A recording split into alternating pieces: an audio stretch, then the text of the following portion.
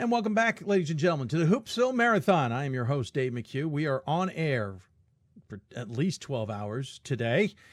We hope you are enjoying this one. It is probably one of the craziest I've ever come up with, but one of the more enjoyable shows that we do. Lots to talk about in Division III, and sometimes we just need to blow it out. And so we're blowing it out here on the 4th annual Hoopsville Marathon. Of course, it is in conjunction with our Hoopsville fundraising efforts. If you are so inclined and feel like helping us stay on the air and improve what we do, there's plenty of marathon or fundraising information on our website and, of course, on this show page. Please consider that. We have a lofty goal this year. We'd love to cover at least half to three-quarters of it today, if at all possible, with these efforts. And we hope we justify those donations of yours. And we thank you for doing it if you have already. We even have some perks in there. If you want to get some Hoopsville swag or a T-shirt, you may be able to do that through the donations. Of course, you can follow us on Instagram, Twitter, and Facebook. Twitter and Instagram, same username, at D3Hoopsville, and using the hashtag Hoopsville. And, of course, on Facebook, where we're live simulcasting this Hoopsville Marathon, along with the rest of our shows throughout the season, Facebook.com/Hoopsville. And don't forget, you can always email us, hoopsville@d3hoops.com. Be a part of the Hoopsville mailbag segment, which is great for those of you who may not be able to watch us live. You get to listen to the podcast or watch us on demand. You get a chance to join us or ask us questions. We'll answer them later in the Hoop Bag. Again, hoopsville@d3hoops.com. All that information scrolling at the bottom of your screen. Throughout the show today on this marathon, we do have a few pre-tape segments just due to segments that we aren't able to do live due to scheduling with certain guests. It is what it is, and it also gives me a little bit of a break to visit the bathroom or maybe get something to eat or drink. Hope you don't mind that we're not fully on air all 12 hours, though the work is certainly there. One of those segments is today. We're going to visit with a partner of Hoopsville. Last year, the first year, we partnered with the Women's Basketball Coaches Association, and it's been a tremendous honor for us and has been a wonderful partnership with some tremendous interviews. One of those, a big part behind it when she found out about it, is the executive director for the WBCA, Danielle Donahue, and she joins us in the City of Salem Hoopsville hotline here on this Hoopsville Marathon. Danielle, thanks for joining me. Hey, thanks, Dave. I'm excited to be able to visit with you. Well, I appreciate you taking the time. Obviously, last year we had an extended interview opportunity in San Antonio, and it was certainly well received, so I appreciate you taking the time to join us again. First and foremost, obviously, you're 2 years into this, but I have a feeling you've almost been running a sprint. You have been rather busy at this job. Yes, I wonder what years is in dog years. That's It's been a fantastic 2 years for me and certainly for my staff, and I'm very proud of where we are at this point. But I know we have a ways to go. So I'm thankful for the progress that we've made, and certainly I hope our Division III members are proud of where we are. But their support and encouragement and recommendations are so vital as we continue to build on what we've done and we find a future together. Certainly not a knock to anybody in the past. You're the third executive director in the 30-plus years of the WBA, and this is not a knock at previous regimes or how it was run, but it almost feels like you came in and decided to do a rebuild. Was that something you discovered when you took the job, or was that almost an impetus you kind of were directed with when you ahead of time before actually taking the job? Yeah, when I was hired, there had been some substantial work done by our board of directors in terms of rewriting our bylaws, addressing changes in our board of directors structure, as well as some strategic thinking in terms of the way in which our board envisioned the WBA moving forward. And so there was a considerable amount of work done before I was hired, and then once I was hired, certainly it was my responsibility to equip our staff and make sure that we were able to not only fulfill what was given to us and the direction to us, but to do our own homework and look a little deeper in terms of what possible solutions we needed to create, what things we needed to build, and then what relationships certainly we needed as we move forward. So it was certainly an effort that was made before I was hired, but I found myself very quickly jumping right into the trench and I was very excited with the commitment of all of our coaches as we are taking strong steps moving forward. I think something that surprised me is obviously there's a lot that goes on with the WBCA. I would assume was a staff member of yours in a Chicago airport last March. We were not, at the same event. I was at a men's basketball tournament. I don't know where that staff member came from specifically, but my point being, you could run into a WBCA's person almost anywhere in the country especially in the months of February, March, and April.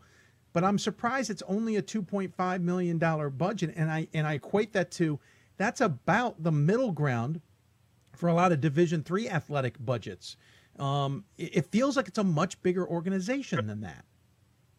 Well, I'm excited. I think that we have a tremendous staff here. I have, including me, we have 12 full-time employees, and during our convention preparation season right now, we have 2 very impressive interns that make up our staff. And so we have a mighty 12 plus a couple of interns to hopefully give a great deal of service to all of our members. And certainly from the Division III perspective specifically, one of the things I'm really proud of now is we have leaned into identifying ways in which we can serve each division of our membership better and more effectively. And one of those ways is to create liaisons on my staff where, of course, I float amongst all the divisions. My deputy director, she floats all divisions. But with the remainder of my staff, we have primary and secondary contacts that have been assigned to each division. And so I have a small team that is focused on Division III every day. And I'm pleased with that. And we have little teams that are assigned to each division as well. So I'd like to, I'll accept that compliment, and we will continue to try to work to do a better and better job as we move forward. But I am pleased with the progress we've made, and I hope the Division III membership can feel it. I think they will. We'll certainly talk more about that. But you mentioned it is upcoming, held during the women's championship weekend, the Final Four, I should say. Of course, we call it championship weekend in Division III. We're not allowed to technically call it the Final Four. The D1s call it the Final Four. It's coming up in Dallas, March 30th to April 2nd. I think a lot of people don't appreciate the fact that, those Final Four, men and women, are really the chance for coaches to come together. What is the purpose, though, of the convention for the most part? Yeah, I would say at a high level, the purpose of our convention, number one, is it should be our family reunion every year. It should be an opportunity where coaches from all levels get together and enjoy fellowship with one another. The second purpose certainly is education. We provide a great deal of education for our members in the form of on-court teaching, of classroom teaching, different speakers and opportunities for coaches. We've just launched this year a mentoring program, so we hope that coaches will also not only learn from the speakers and the presenters, but have an opportunity to sharpen one another, support one another, and learn from one another. Number three, in terms of the convention, also to celebrate. We have some amazing coaches in our membership that have accomplished so many things, and the WBCA award series, in terms of those awards that our coaches vote on in terms of creating a historical evolution of our sport, is so important. We award student athletes, we award coaches, and we award some other individuals in the form of administrators or media personnel that help our game evolve. And all of those awards are determined by coaches' votes. And so in the highest regards by those folks that earn those awards and receive those awards. And so that's a big part of convention as well, is celebrating all of those outstanding individuals that move our game forward. Yeah, I got a chance to see the convention on a walk-by status last year. I was almost worried about walking in to see what was going on because I was worried I'd get stuck in there, and on a good reason, be overwhelmed to want to see more. That I resisted the urge, and I kept walking past a lot of the things going on, but I was blown away by how much was going on. You talk about the mentoring program. I know that is something that you are proud of and others are proud of that has started up at the WBCA. But what do you truly mean by that mentoring program? How is it devised, and what do you hope the goal of it is? Yes, I'm excited to talk about the mentoring program because a little over a year and a half ago, our current president, Coquese Washington, was getting ready to assume the presidency for the WBCA board. And one of her biggest priorities was to create a program where coaches could help one another and support one another and encourage one another. So Coquese was the one who gave us the charge of creating a mentoring program that would stretch across our entire membership, every level, every amount of time in the game, from our rookie coaches to our veteran coaches, and that we would connect people to help one another, and that this mentoring program would run across the entire season and the off season. Coquese smartly delegated it to our vice president, Jen Rosati, who was our chair of our professional development working group that sits underneath our board of directors. And so we had a team of coaches from our board help create a pilot program. The pilot program that was launched, we had some pilots that were one-on-one mentor relationships, and we had some pilots that were actually groups and huddles in terms of relationships. And we took all sorts of data and feedback from all those that participated in the pilot, and it was a resounding support for the group strategy. And so that's what we launched this past fall, was the first effort of this WBCA coach-to-coach mentoring program. And what it is it is small circles of coaches. We had over 400 in this first effort, and it's a monthly call, and the coaches are able to lean on one another, bring up current topics with one another, and receive some fantastic support and encouragement from their peers. Most of the time, when you come up with an area that's causing you great stress, one of your other coaches in our family, that they've gone through that, and being able to talk with another peer and having that other coach say, hey, I've been through that and I can help you through that. Many times that helps some of our coaches' stress level. It helps them feel supported, and it also provides solutions. And hopefully they don't have to go through some of the learning lessons.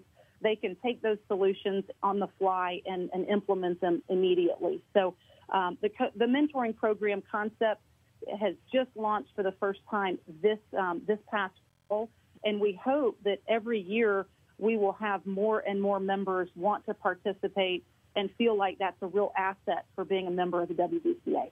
Interesting program. You also talked about the awards process earlier, and almost kind of a combination of the both, the awards plus what this mentoring program has become. Inaugural 30 under 30 award or honoree last year. 5 Division III coaches, 3 of them head coaches were part of that first group of 30. Interesting enough, one of the assistants has now become a head coach, and we had one of them, Alex Ritchie, on the show from Oglethorpe on Sunday evening.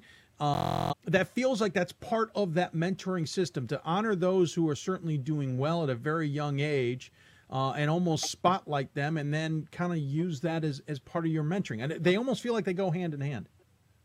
Well, they really do, Dave. And the 30 under 30 program is something that I believe our members have been anxious for.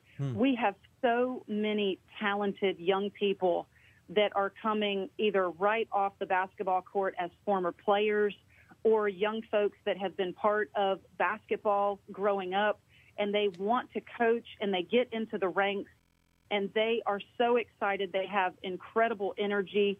They value the responsibility of being a coach and leading and mentoring young people, and they are flourishing at early ages. And so the 30 under 30 program for us is certainly a way highlight and spotlight some of these exceptional young folks.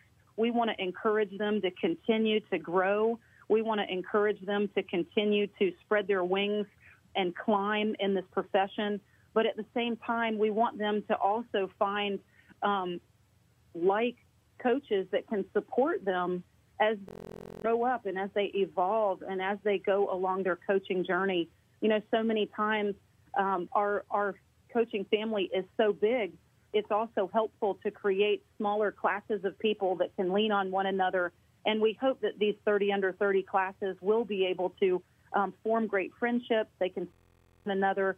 And then certainly for our greater coaching family, it's a way for us to encourage them to say well done, but also that we expect great things from you. We don't want you to stop growing just because you've been identified as someone who's fantastic at a young age. We expect to be even better as the years come on. Obviously, a lot of these things can be found on the website for more information.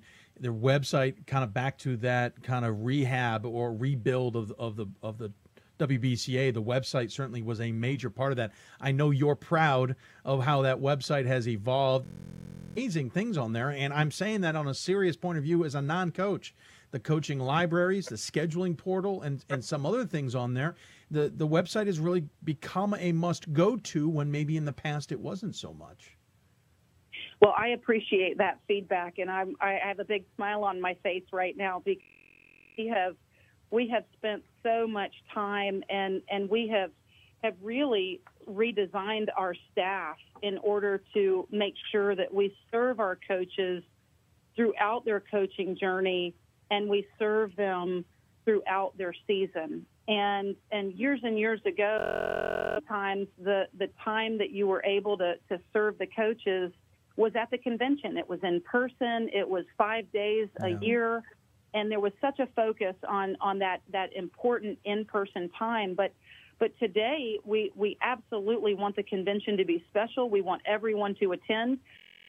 So need to make sure we are feeding our coaches and supporting them the other 360 days a year. And so we have rebuilt our website. We've put so much time and strategy and effort into what the website is becoming, and we hope it will be a great platform to interact with our members.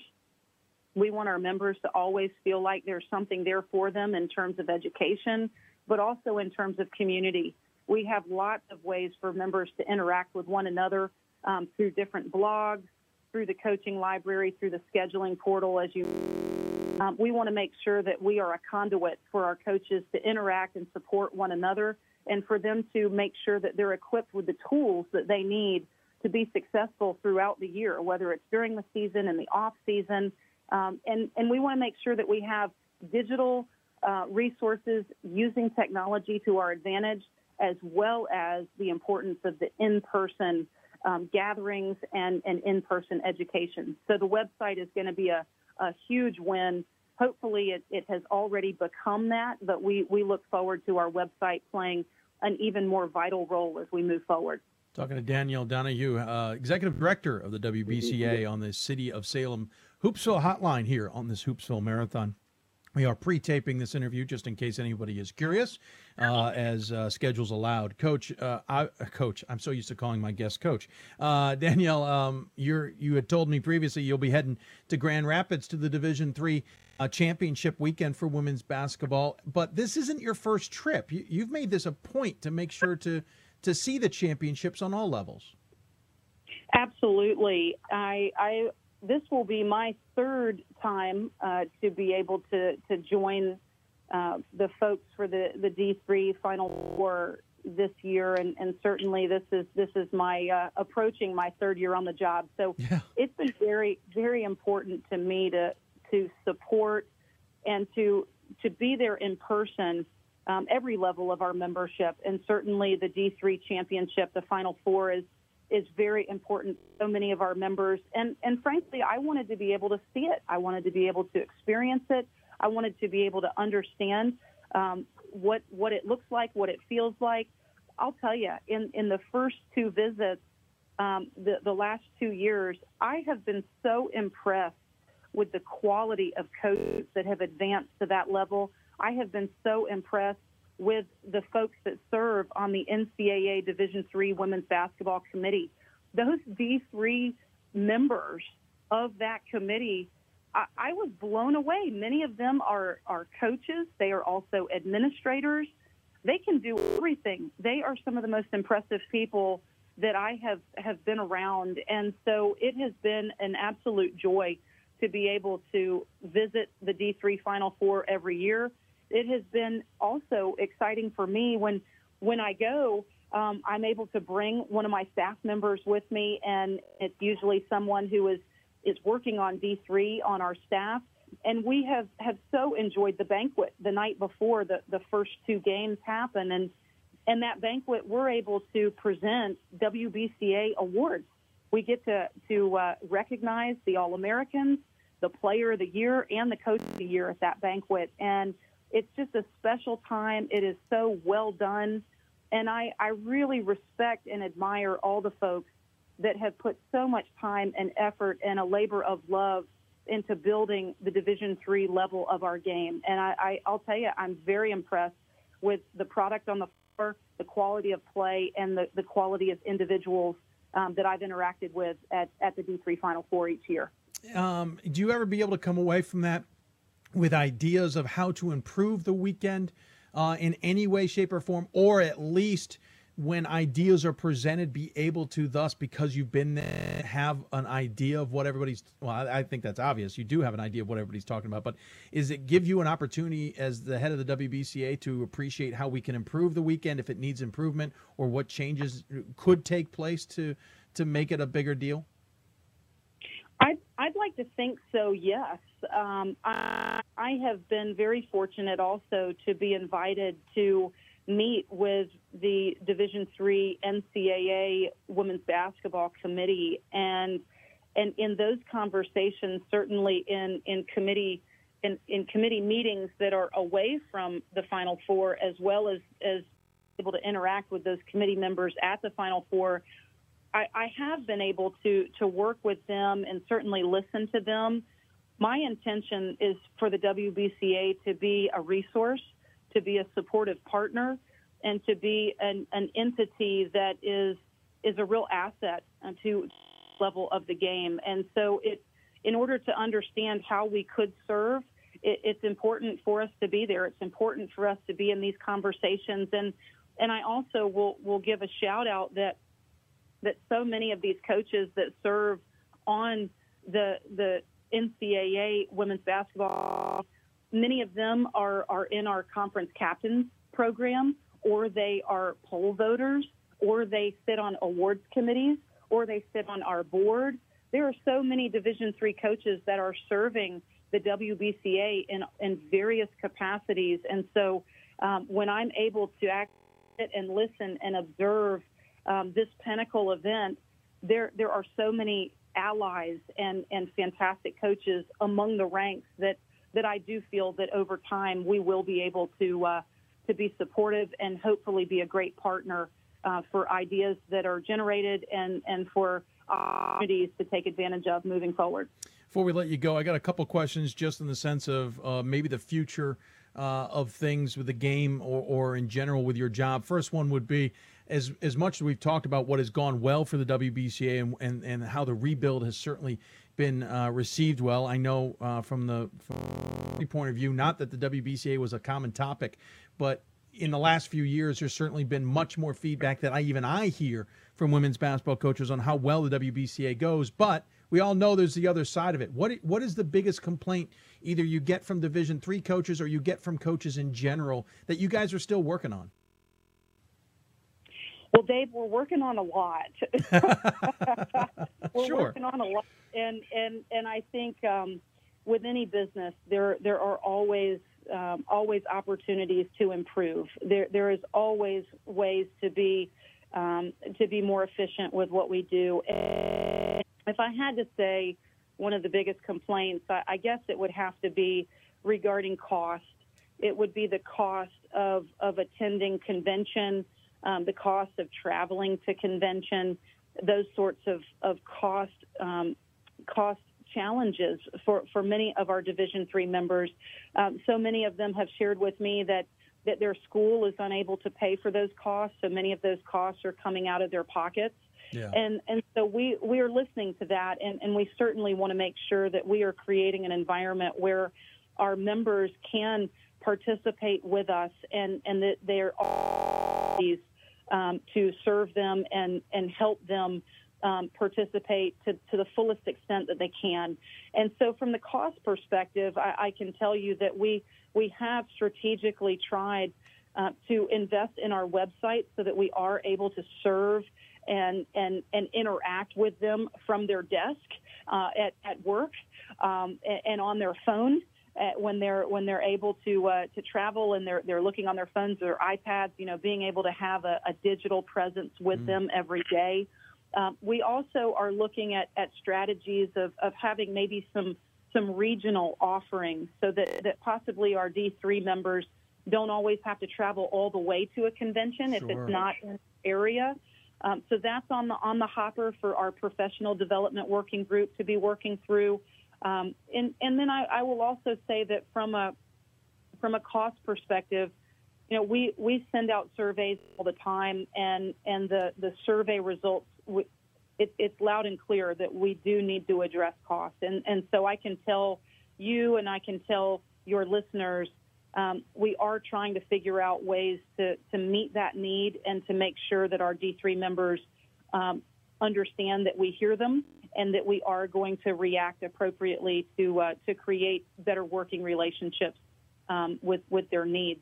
I will say that I have made a huge commitment in my conversations with D3 coaches that D3 is a priority for me.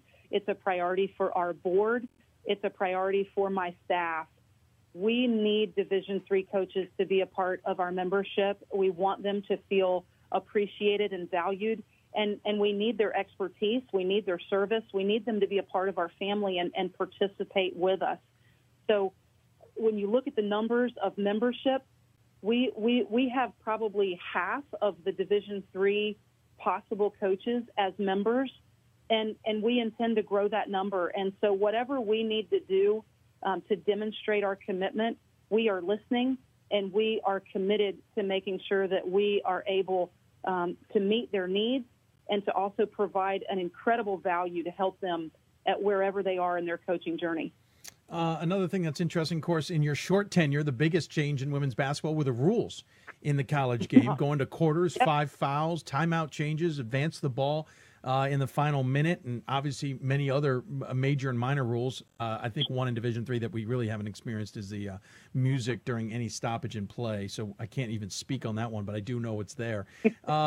But we're at that point where a reevaluation of the rules is there, or evaluation of the rules in general is there. And I know you're involved in the rules committees as well. Is it safe to ask what changes or conversations or adjustments are on the table right now? Yes, this is a great recent topic, and it is on the front burner right now. As you know, and as many of our members know, coming up this May, the NCAA Women's Basketball Rules Committee will meet, and it is a rules change year. And so as a board, our WBCA Board of Directors, we have a working group that is dedicated to playing rules and officiating. And that working group has been discussing playing rules changes to recommend, and our board has endorsed some of them, supported some of them, and then we have a few that are on the docket to discuss at our board meeting at the convention in April. So a couple of them that I think are interesting. One, no reset on the 10-second backcourt count when an offensive team is charged a timeout. So basically, 10 seconds is 10 seconds. Oh, so no bailout. No bailout. Okay, interesting. Another one is continuing to support the 30-second shot clock. There is some conversation out there. Should we go to a 24-second shot clock? And our board is supportive at this time to keep that 30-second shot clock. Another one to add is we have seen an increase in flopping, taking a foul. Yes. And our board definitely is in favor of making that judgment more responsible to the conference offices. Interesting. Okay. Having the conference offices help facilitate the importance of sportsmanship and of things. So encouraging no flopping or no faking fouls in that regard, and hopefully the conference offices will help us with that. A big one that is under discussion right now, we have not had a position yet, and this is one that we will be discussing in April as a board, is regarding free throws and the opportunities for substitutions around a free throw sequence. And so right now the position that is supported is that you could substitute before the first opportunity of the free throw sequence, could substitute after the free throw sequence, but not in the middle. And so this would be a position that would continue to support the length of the game and making sure that we're being efficient with our time and we don't have too many substitutions around those free throw sequences, right? We would want to have a substitution before and a substitution after, but certainly not one in the middle. Another one that I could add also is in terms of the 3 seconds call and having a player have to establish a position outside of the lane, and that when they establish that position, that both of their feet need to come outside the 3-second lane in order for that 3-second call to start over. So that's a FIBA rule that is being supported right now, and we will be discussing that in April. Finally, I'll add this one is really open-ended, and certainly this one will be a discussion topic for years and years to come. But the growing use of technology in our game, and what role should technology play as technology evolves and as our playing rules continue to be changed, and as our playing rules evolve over time. What role should technology play, and how much of technology should we allow to continue to be a part of our game, and what should we add? As an example, in the NBA, they've allowed iPads on the benches now, right? And that is not allowed in our game. So that's in our college game. So those are a couple of nuggets for you. I think our board will have a great spirited discussion in April, and then we look forward to pushing some recommendations forward for the Rules Committee to consider in May. Certainly fascinating. Some of those rules ideas will get me even thinking. I kind of like that. We look forward to seeing where that goes in May and obviously beyond. And see where it goes. Obviously, 2 years ago, I don't think everybody really expected all the massive changes, and here they came. So we're now may do, but it's interesting to hear some of the adjustments the women will do. Before I let you go, because we do need to let you go, I wanted to point out, it's on your graphic as we speak. It's popped up a couple times. Have a little fun with your educational background. Yeah, not that you didn't go to a Division III school. We won't hold that against you, but find it interesting. You had a industrial and systems engineering at Georgia Tech, and then you got a master's degree in sports management from Tennessee. You seem conflicted. It's like you didn't really know where you wanted to go. That's a heck of a bachelor's and then a very interesting master's. Well, I appreciate. I'd like to think I'm not too confused. No. But I'll tell you, I had a fantastic experience as a student athlete playing basketball at Georgia Tech, and the industrial and systems engineering major. For me, I love puzzles. I love making things. I love math and science, and so the industrial engineering major was what fit me, and I was really excited to be able to push myself in the classroom in that regard. As I moved into trying to figure out what I was going to do with my degree, my mom asked me two important questions. The first question my mom asked me was what's your passion? And I quickly said, well, of course, it's basketball, it's sports. And she said, okay, well, my second question for you is who do you want to learn from? And I think that's such a great question for a young person, because my mom has always encouraged me that when you're young, who you learn from is more important than what you do, because you are going to take on their habits and you're going to how they make decisions, and you're going to take in that environment. And it's so important as a young person to learn a culture. And so it didn't take me very long to say, I'd like to learn from Pat Summitt. And so I was so lucky to have the opportunity to go from student athlete and move to Tennessee and work under Pat Summitt and be a graduate assistant first and get my master's in sport administration and then become her director of basketball operations. I was at Tennessee for 7 years, and I'll tell you that master's degree, fantastic in the classroom, but it was also it was priceless to work under her and learn from her and learn from her staff and be a part of that culture. So I think on paper it might look confusing, but in terms of my journey, I wouldn't have had it any other way. No, I got a bachelor's of arts degree with a business background, and I've used my business background next to nothing. So I can appreciate that undergraduate degree maybe not necessarily being the focus of your life, but I also think putting puzzles together in basketball kind of goes hand in hand. So amazing story, and thanks for sharing that with us. I'll let you go, but as always, we give the guests the final word. Any final thoughts you want to share with those who may be tuning in? Yes, Dave, I appreciate the time today, and certainly we are very thankful to our partnership with Hoopsville. And just for the listeners today, please know that the Division III portion of our membership, these coaches, they are so important to us. They're important to us today. They're important to our growth. They're important to our game. And so our desire is to make sure that we continue to pivot our business and serve our Division III coaches very well. And we hope that we can be a part of your journey every day of your career. And certainly once you retire, we still want to be a part of your journey. We want to be your family. So, Dave, thank you so much. And really, if there is any feedback or recommendations from our Division III members, we are listening, and we want to make sure we meet your needs.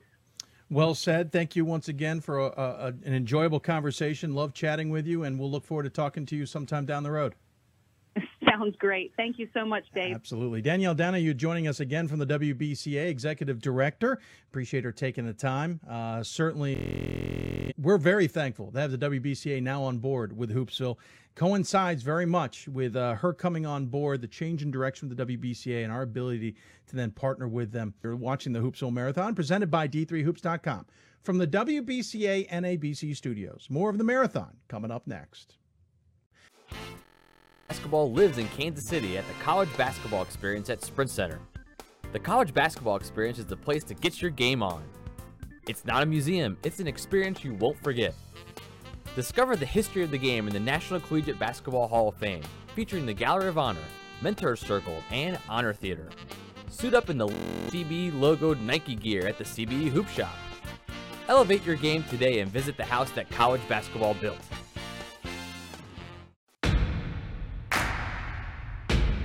It starts right when you hit the court. You imagine your finest moment. The game-winning shot that gets you to the dance. A monster dunk or no-look pass. And cutting down the net. Sports lets us dream of our own success. And prepare us for our finest moments on and off the court.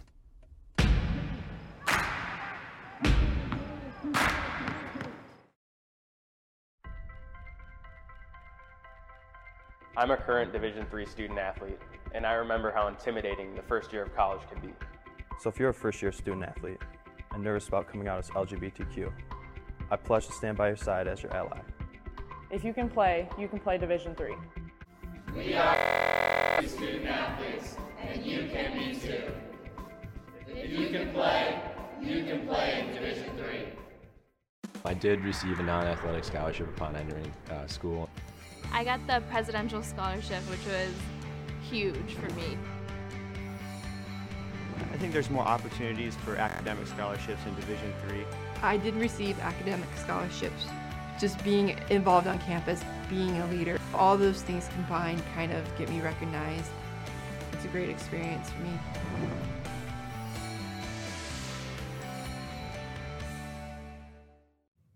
And welcome, everybody. Hope you are enjoying the marathon. We are over 3 hours into this, almost, well, actually 4 hours. Yeah, we're coming up on 4 hours, what I mean. We're 3.5 hours into this show. Going 10 a.m. to 10 p.m. Eastern time. It's all thanks to Division III basketball. We're covering it the best we can. Of course, we also have the Hoopsville fundraiser. We'll get an update on that. We're up to 10 backers. Appreciate that. We're 7% of the way to our goal. Love to have 50% of the way to our goal. And to be honest with you, we could do that if like 15 or 20 people just gave very little bit. We could get very quickly to our goal. It's not that hard. I want to thank Danielle Donahue on the previous segment for joining us from the WBCA. She talked about those in Division III. Where, oh, by the way, just got a message. Chad Grubb saying, loving the show, killing the time on the 5-hour drive to Alpine. Well, that's one way to tune into the show. But then, Donahue was mentioning all those people in Division III who certainly have contributed and given back to the organization, especially in the spirit of Division III.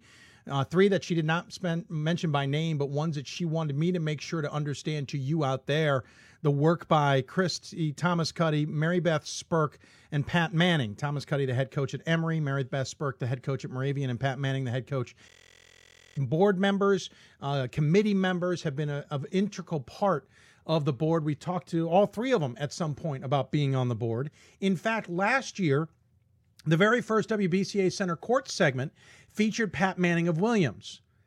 However, in the challenges that we have had on this show from occasion to occasion, we get some gremlins.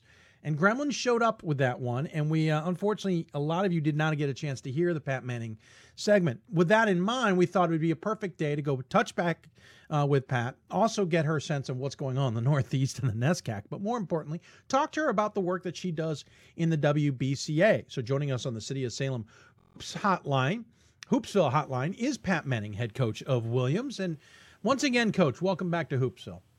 Thanks, Dave. It's great. Great to be with you. I appreciate you taking the time. We'll talk about your team, who's 13-7 overall, 2-4 in the NESCAC in a bit.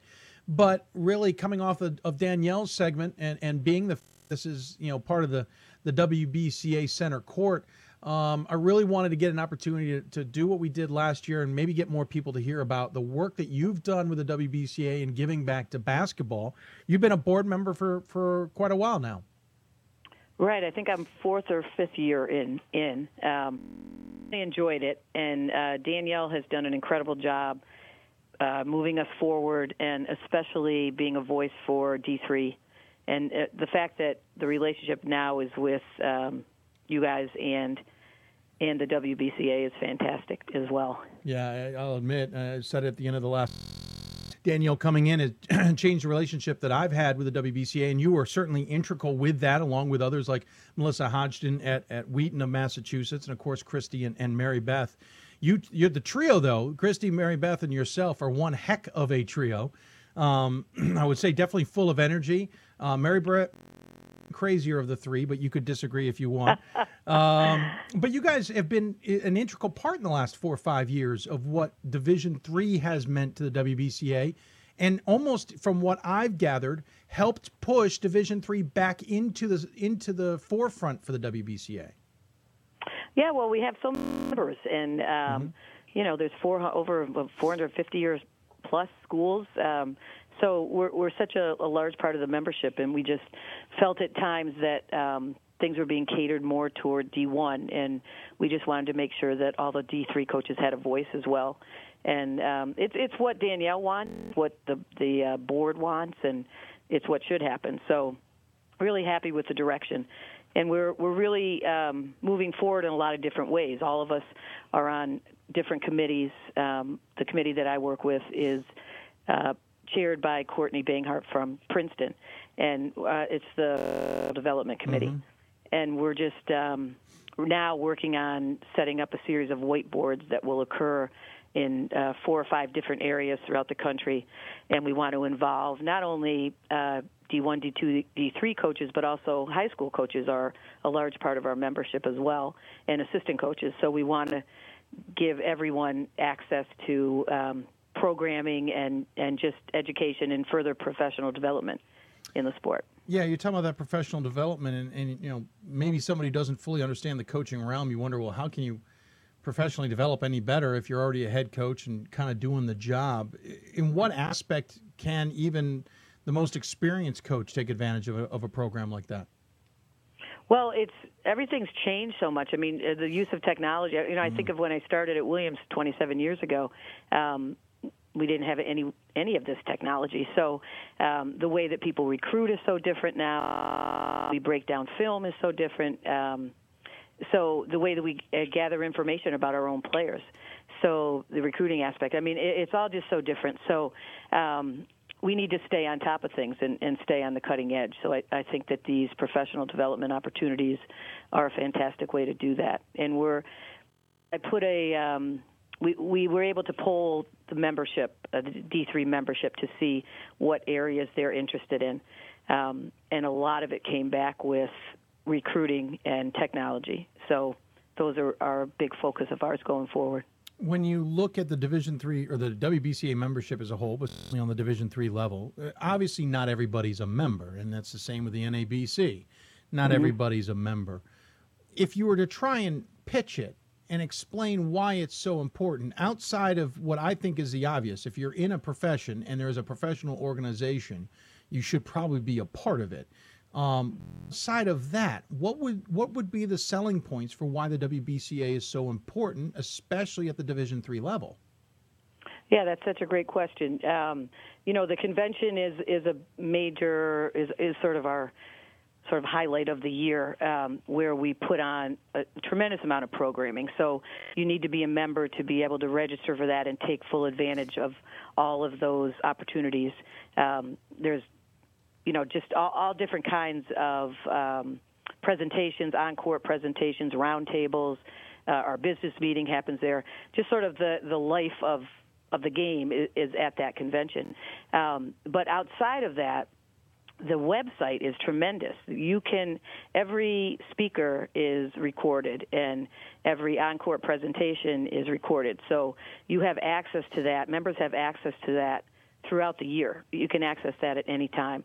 There's also a lot of you're kept up to date with anything that's changing in the game, any rules changes, anything that's just going on in the coaching world, any sort of normal news, but also just being able to access speakers, the top coaches in the game that are interviewed or that are giving clinics. And all that is accessible through the website. A tremendous library of drills, of plays, of sort of anything that you would need is on that website. And that's all available to members. And why is it so important to you to give back to the game?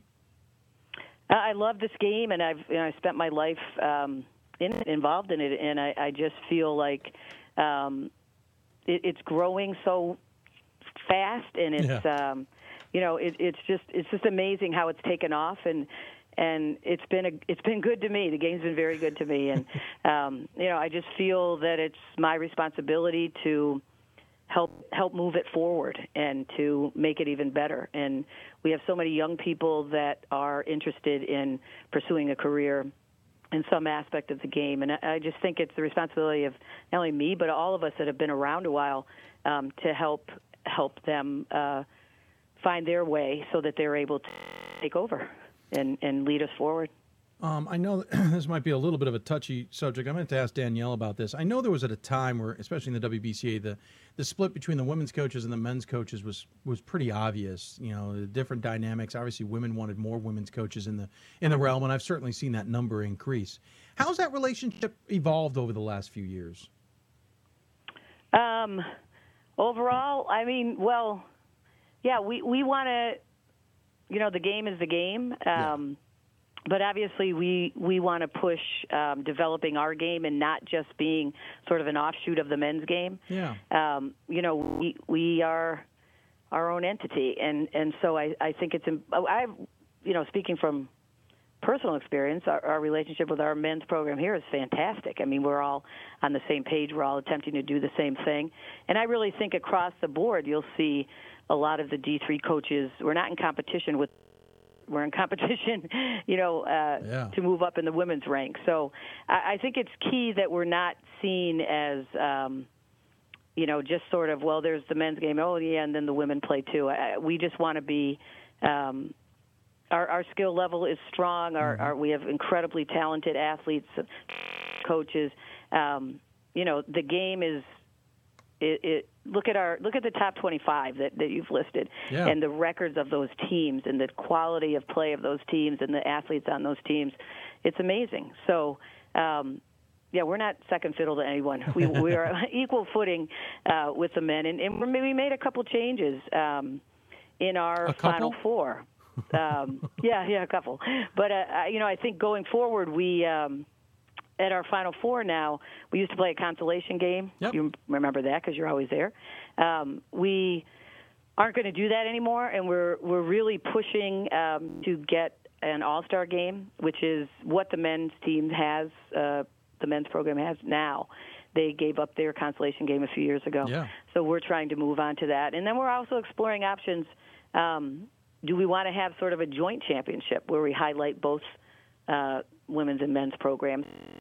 So a lot of this is sort of in the works, and we're still trying to work through things. But I think we, as a whole, D3 coaches work well with others. Yeah, no, that's a fair point. So we all want each other's programs to do well and to succeed. Should certainly talk about a team that started 10-2 overall. Unfortunately has had a rough second half of the season, and it all started with the Amherst game on January 6th. Unfortunately, lost 5 of your last 8, but you still find yourself in an interesting conference race here. You're sitting at 2-4. And my brain all of a sudden freezed up. Back in 6th place, tied with Trinity, Colby, and Hamilton. Right. So obviously this is nitty gritty coming down to the end. And ahead, you've got Wesleyan, Connecticut College, Tufts, and Bates, 2-2 away and then home. How's the season been for you? It seems like it's been the tale of two cities almost. It is, and we couldn't quite put our finger on what happened in January. The first semester we had a lot of close games, but we were playing at a different level, and we went to Arizona, competed out there, a tremendous tournament, and came back feeling really good in early January. And, definitely hit a wall when we played Amherst. But have you seen Amherst play yet this year? I've seen them on video. They're good. They're really good. Pretty. So our conference is loaded as always. And, there's a lot of young talent in our conference. And we just ran into the wall a little bit a couple of times. But it's funny, I think this last week we've had great practices, a lot of energy, and we're feeling comfortable and confident about the stretch run here. Talking to Pat Manning here, head coach of the women's squad. Obviously 4 games left and trying to get into the conference tournament. Every single one of these is going to be important. Right. Everyone, yeah. We only played 10 conference games, so there's not a lot of room for error. And unfortunately, we dug ourselves into a little bit of a hole. But I don't know. I like my group. I work hard, and there's very strong leadership. So we feel good about what's ahead. Would love to talk more about the team, but we got to get to our favorite part of the WBCA Center Court segment, and that's our questions, about 8 or so, that we always ask a coach. We actually asked these back when you were on the first time, so you have an unfair advantage maybe to come up. But like I said, not as many people heard them, and I love some of the answers, so I'm going to ask them again. If you don't mind having a little fun with us. Okay. Don't overthink them. Not right off the top of your head. Real easy. First, start with favorite thing about coaching, especially in Division III. Oh, it's the kids. It's the relationships that you have with your players and your over the years, and just it's all about the relationships. What's your biggest pet peeve? Biggest pet peeve. I think taking things for granted. Not competing as hard as you can, and just sort of assuming things will happen. So that's crazy. I understand. You got to work for everything you get. all the time. Sure. Obviously, we're at the end of the 2-year rule cycle here, so this one will be interesting. What's your favorite rule or nuance to the game? I really like the quarters, that we're playing quarters, and I also love that you can advance the ball in the last minute. Oh. You know, these rules when they came down, and I've really enjoyed it. I think it was a smart move and has made the game more exciting, and so I'm really happy with that. I'll agree with you on the first one. We'll talk some other time about the advance. Okay, all right. What rule do you want to? It helped us this year. Oh, of course, I know.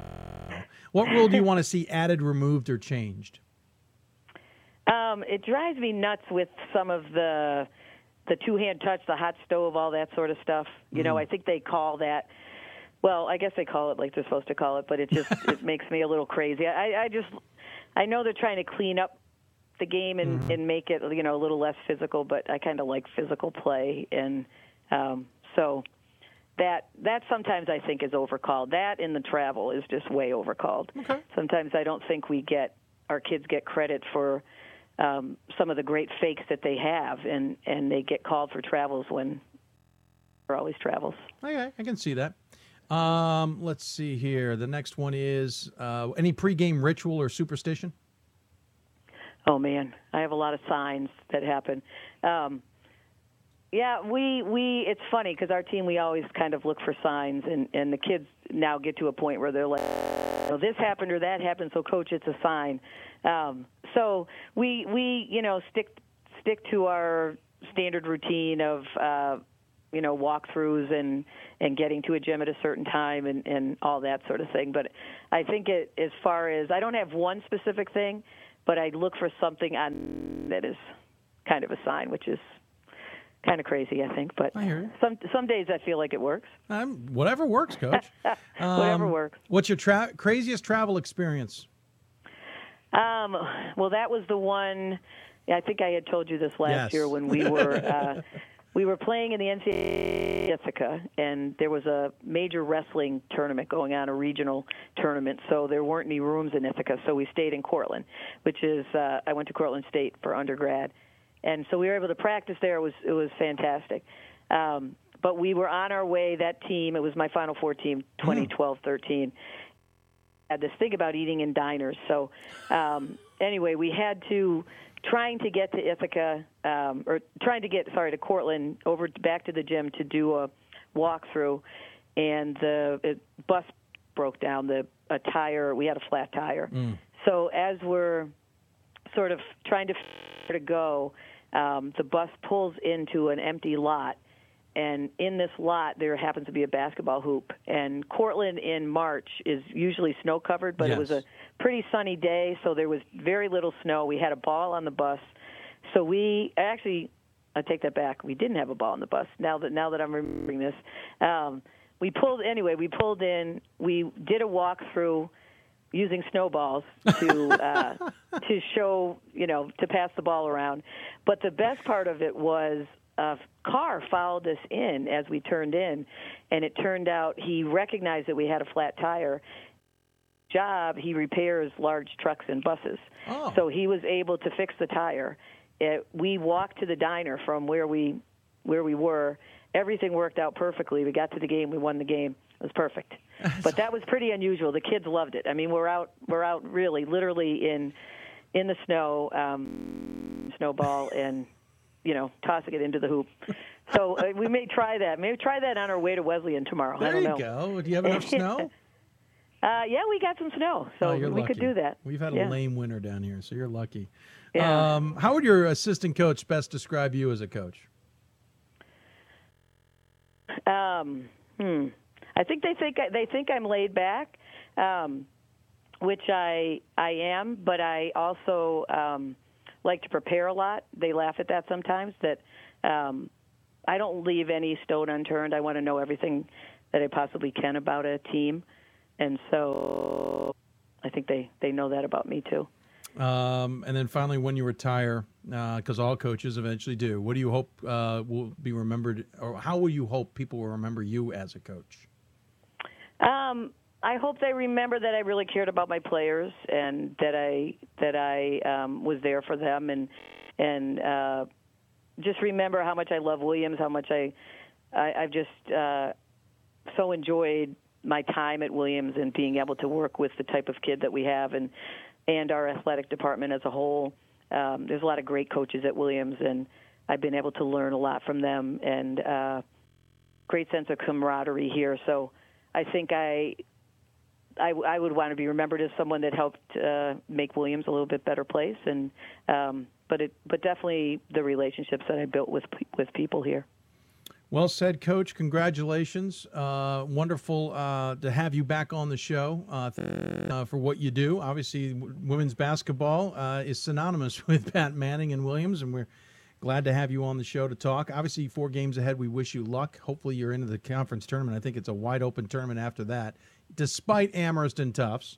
And, yeah, that's going to be a fun game tomorrow. Yeah, you're absolutely. Everyone's going to be keeping an eye on that one for sure. As always, give the coach the final word. Any final thoughts you want to share with those tuning in? No, I just want to encourage everyone, if you aren't a member of the WBCA, to join. I think the convention is a tremendous opportunity to network, and not only do you have the opportunity to gain knowledge, but just to network and see each other in a social setting. You get to know each other a little bit better.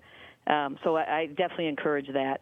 And those of you that are members currently, become involved in the organization. We always need people helping on different committees, and I think it's really worked, and it's added to me tremendously. I mean, I've really enjoyed the relationships that I've made with not only Mary Beth and Christy, but also everybody else on the board. And I'd like to thank you, Dave, because you've done a tremendous job over the years of helping grow the game as well, and being for D3. So I'm just really happy that we now have that good relationship with D3 Hoops and the WBCA. It's great. Well, thank you, Coach. Appreciate the kind words as well, and well put about becoming a member. Good luck the rest of the way. Look forward to talking to you down the road. Great. Thanks a lot, Dave. All right, take care. Okay, take care. Bye-bye. Pat, new BCA Center Court segment from Williams College. She's a board member for the WBCA as well. Again, the team, Wesleyan, Connecticut College, Tufts, Bates. That's what they've got ahead of them. She hinted at it. Tufts, Amherst, women's basketball. They're facing each other tomorrow. We'll talk more about that later in the show. But Williams, 13-7 overall, 2-4 in the conference, looking to make the conference tournament. For the break, we're going to stick with the Northeast here and talk to Coach McDevitt at St. Joseph's and get a little bit of a preview of the GNAC, and then Rusty Egan will join us to give his take on the Northeast, or part of the Northeast. You listen to Hoops Hope, presented by D3Hoops.com for the WBCA NABC studios. We have plenty more of this marathon ahead, so stay tuned. There's so much to talk about, and we even have the fundraiser to update you on. You're listening to Hoops Hope. Back with more after this. For the love of the game. That's what it's all about, they say. But for those of us who are Division III student athletes, it's more than that. It's more about team and the schools and community. And for the many of us blessed with the strength to compete in sport at the college level, we understand that with what we were given comes a special obligation. Our obligation to help those who have their own special needs and whose love for the game is no less intense. That is why NCAA Division III teamed up with Special Olympics. Since August of 2011, we and others from Division III campus communities have volunteered more than 250,000 hours, time away from the classroom and practice field, reaching across the country to coach and mentor Special Olympics athletes. And to learn that in giving, we receive so much more. Help us keep that dream alive. Be part of it. Get involved. You can make a difference. I used to never really talk. Ever. I was afraid if I said something wrong, everyone would laugh at me. But then I started to play golf with Special Olympics. It helped me to find my voice. And now everyone else is speechless. Welcome back to the Hoopsville Marathon, folks. Hope you are enjoying the show. Yes, I'm your host, Dave McHugh, and we're still clicking along here in this 12-hour odyssey. A 12-hour odyssey that usually goes more than 12 hours. We're just that crazy. If you got questions for us, you can always send them for our Hoopsville mailbag segment, at d3hoops.com. We'll try and answer some questions throughout the show. And, of course, we'll answer questions on a future show. Speaking of future shows, Sunday's show coming up on Super Bowl Sunday. No, we will not go on at 7 o'clock. Absolutely not. We don't want to compete against the Super Bowl commercials. We will go on the air about 1 or 2 o'clock in the afternoon. We are still determining that. Stick with us on Twitter at D3Hoopsville or hashtag Hoopsville to find out when we're on the air. Or on Facebook, where we're simulcasting all of our shows. You'll find out when we're hitting the air on Sunday as well there. And on Instagram, we'll promote it there as well, at D3Hoopsville and hashtag Hoopsville. By the way, Facebook.com/Hoopsville. Of course, it all scrolls at the bottom of your screen, so check it out there as well. Talk Northeast basketball here. Just got done talking some Northeast basketball as we speak with Rusty Egan, our friend from the Northeast. So we're going to keep the theme here and talk about a conference we didn't really dive into on the women's side too much, the GNAC, being, I would not say controlled by, but certainly the team on top and control for the most part is St. Joseph's of Nain. They're undefeated, but they only got a game lead on Emmanuel and a 2-game lead on Suffolk. And guess who's coming up this weekend? Suffolk and Emmanuel. So St. Joseph's clearly has some work to do ahead of them in the final 5 games of the regular season. We haven't even talked about the conference tournament. Joining us on the City of Salem Hoopsville hotline is their head coach, Mike McDivitt. Coach, welcome to Hoopsville, sir. Thanks for having me, Dave. I appreciate you taking the time. We'll talk about the Super Bowl in a bit, you maniac. But in the meantime, you got to be thrilled with how this team has performed this season. You only have 3 losses at 17-3 overall, 11-0 in the GNAC so far. Yeah, no, we're excited about the start, but as you alluded to in your introduction, we've got a lot of work left with 5 games left, and they're all conference games, and they're all against tough opponents, and some are on the road. At Suffolk for a game, that's going to be a real good test for us. But again, just real excited about the season to date, and looking forward to finishing strong, hopefully the last couple of weeks. Well, and the other twist, and we'll probably talk about that in a moment, the other twist to this whole thing is the simple fact that you haven't played these 2 teams this season in a twist schedule. But back to the season, second game of the season, unfortunately lost to Husson 77-50. I'll be honest, I look at a result like that and your team and what happened last season, I think to myself, maybe this season isn't going to be what we expected. I know it's game 2, but were there any thoughts on the campus for the same? Certainly on my ride home, there was a lot of thought. We had a couple of circumstances. We had a couple players that were out. We had played a game previous to that, and to be honest with you, thought we had played pretty well. So it was a surprise.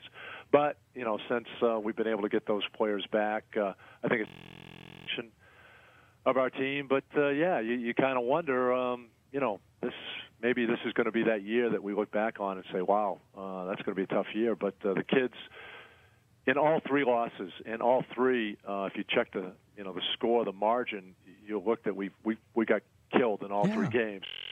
Well, that was what I was going to bring up next. I said, then you go fast forward to January 23rd in non-conference play against the University of New England. Same idea, 74-45. Is it just a matter that these games are kind of like, just didn't, we're not there. When you're there, you're winning. When you're not, it just doesn't go very well.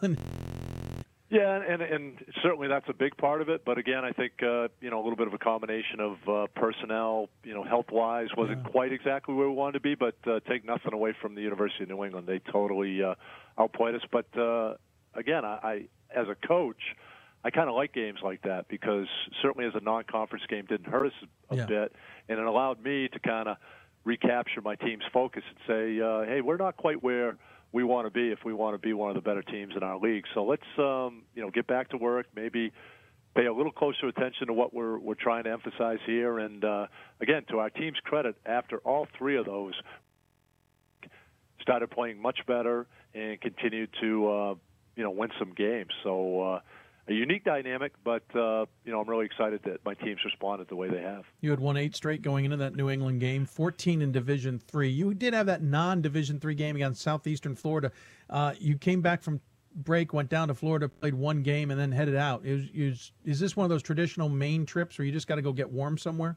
Absolutely. We do it every other year. So a player here at St. Joe's gets a trip to Florida, and then 2 years they go to California. So either they're freshman and junior year or a sophomore and senior, and we do that basically because it's just about 2 years to fundraise for a trip. But yeah, you know, if you've ever been in the Northeast, if you can spend a week in Florida or California in early January, that's a good thing. So we try to do that. That's a fair point. There's enough snowbirds in Maine who will head to South anyway, living wise. Though we'll have to talk you into the Las Vegas trip sometime, the D3Hoops.com Classic. You know, maybe not California, but it's nice in Vegas that time of year. Absolutely, I love Las Vegas. Been once and had a great trip. Yeah. See, there we go. We'll have to do that sometime.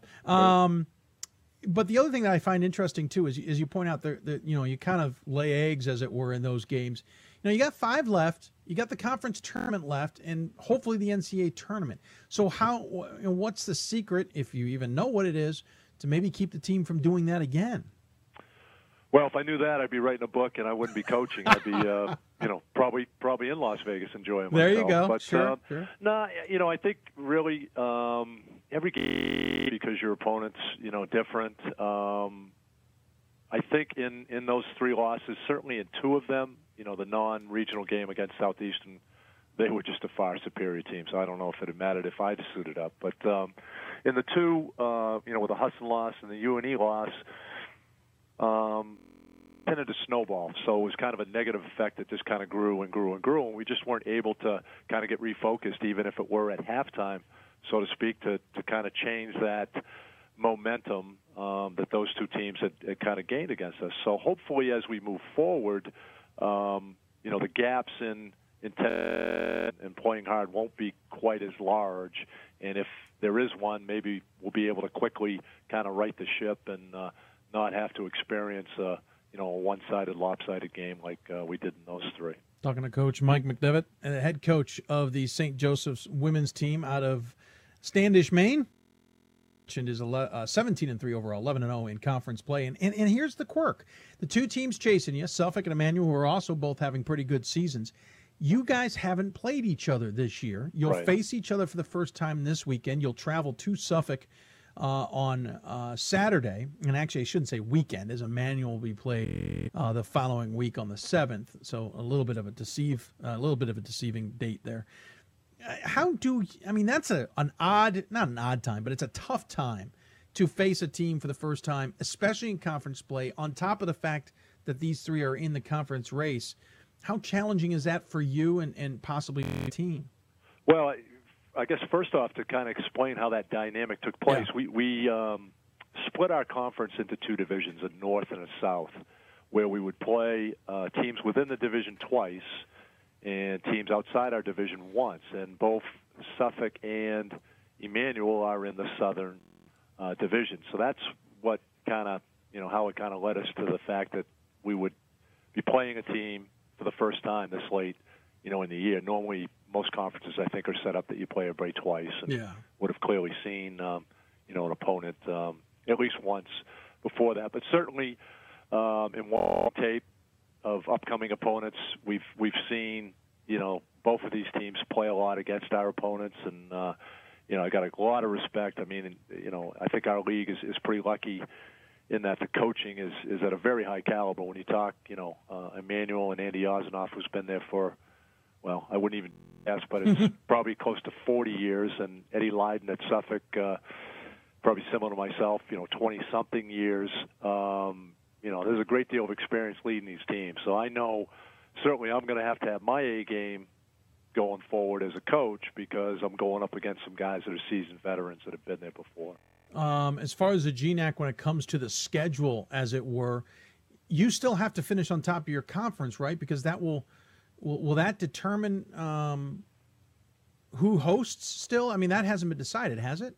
No, and in fact, all new to us this year with the divisions going to cross over. So the number 1 team in the North will play the 4th-seeded team in the South, and vice versa on the other side, and we'll play it to the end that if we got to the point that, for example, both number 1 seeds advanced all the way to the final, those teams would have only played each other once, and the winner of that game would then earn the right to host the championship Interesting. game. So it's not even who finished with a better record. It'll come down to the head-to-head. No.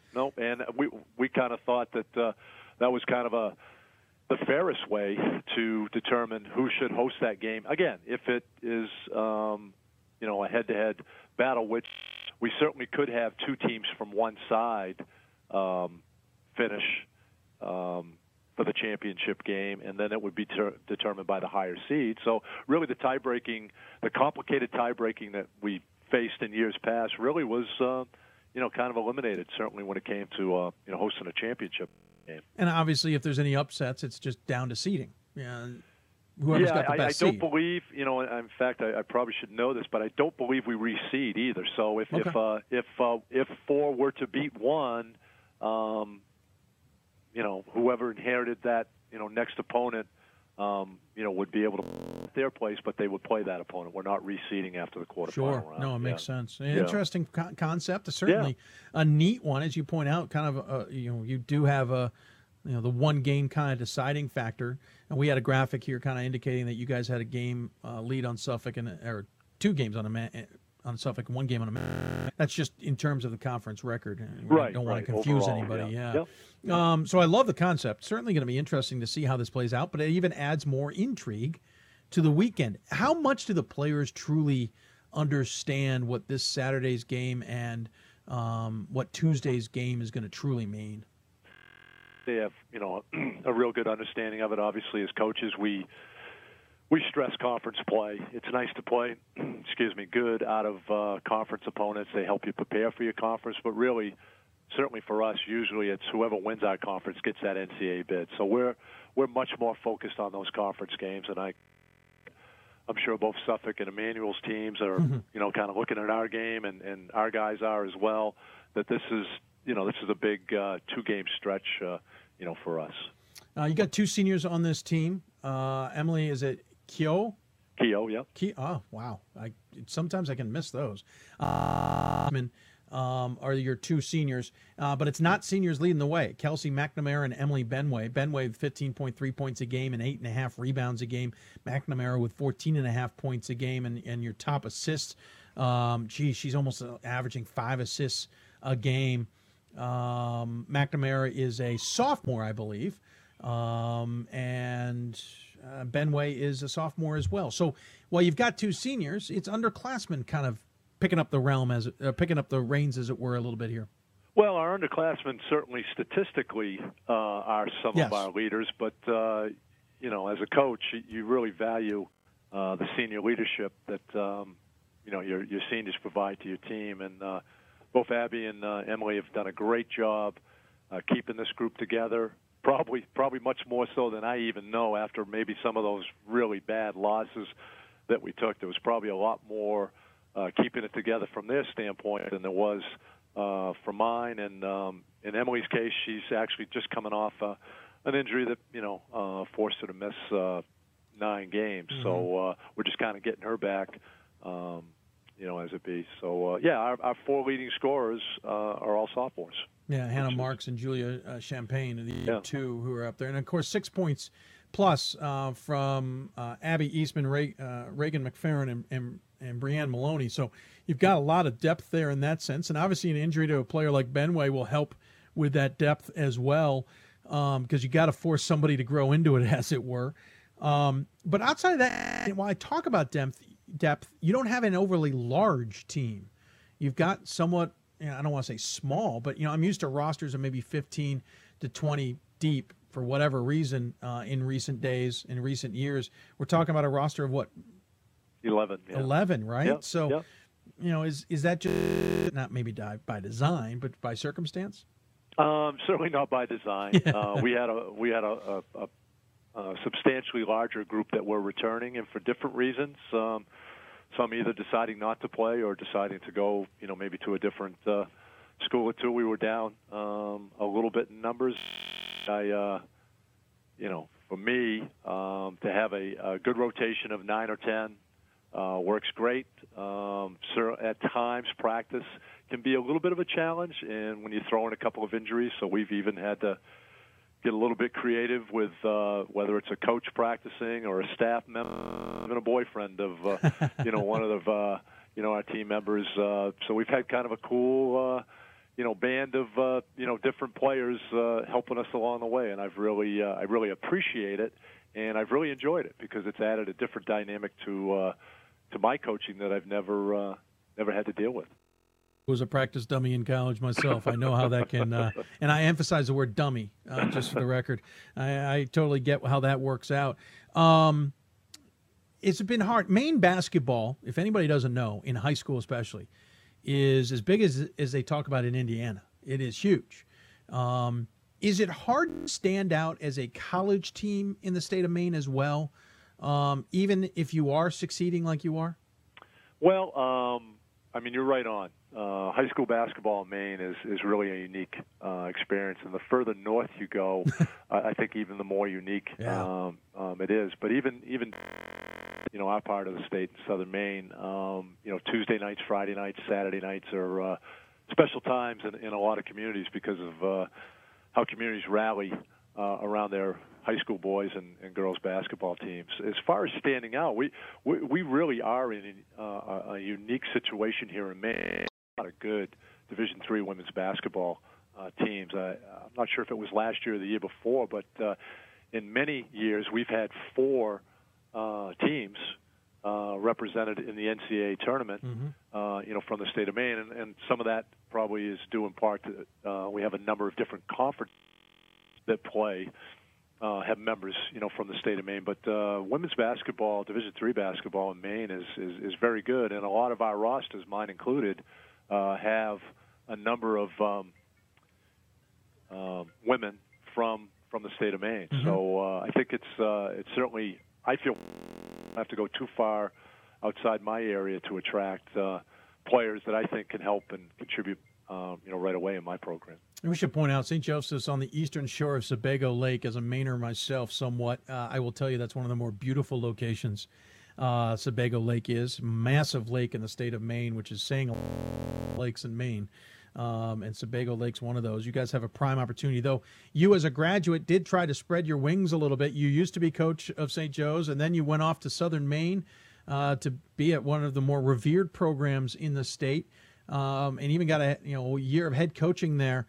I'd love to know quick experience, and then what drew you back to your alma mater.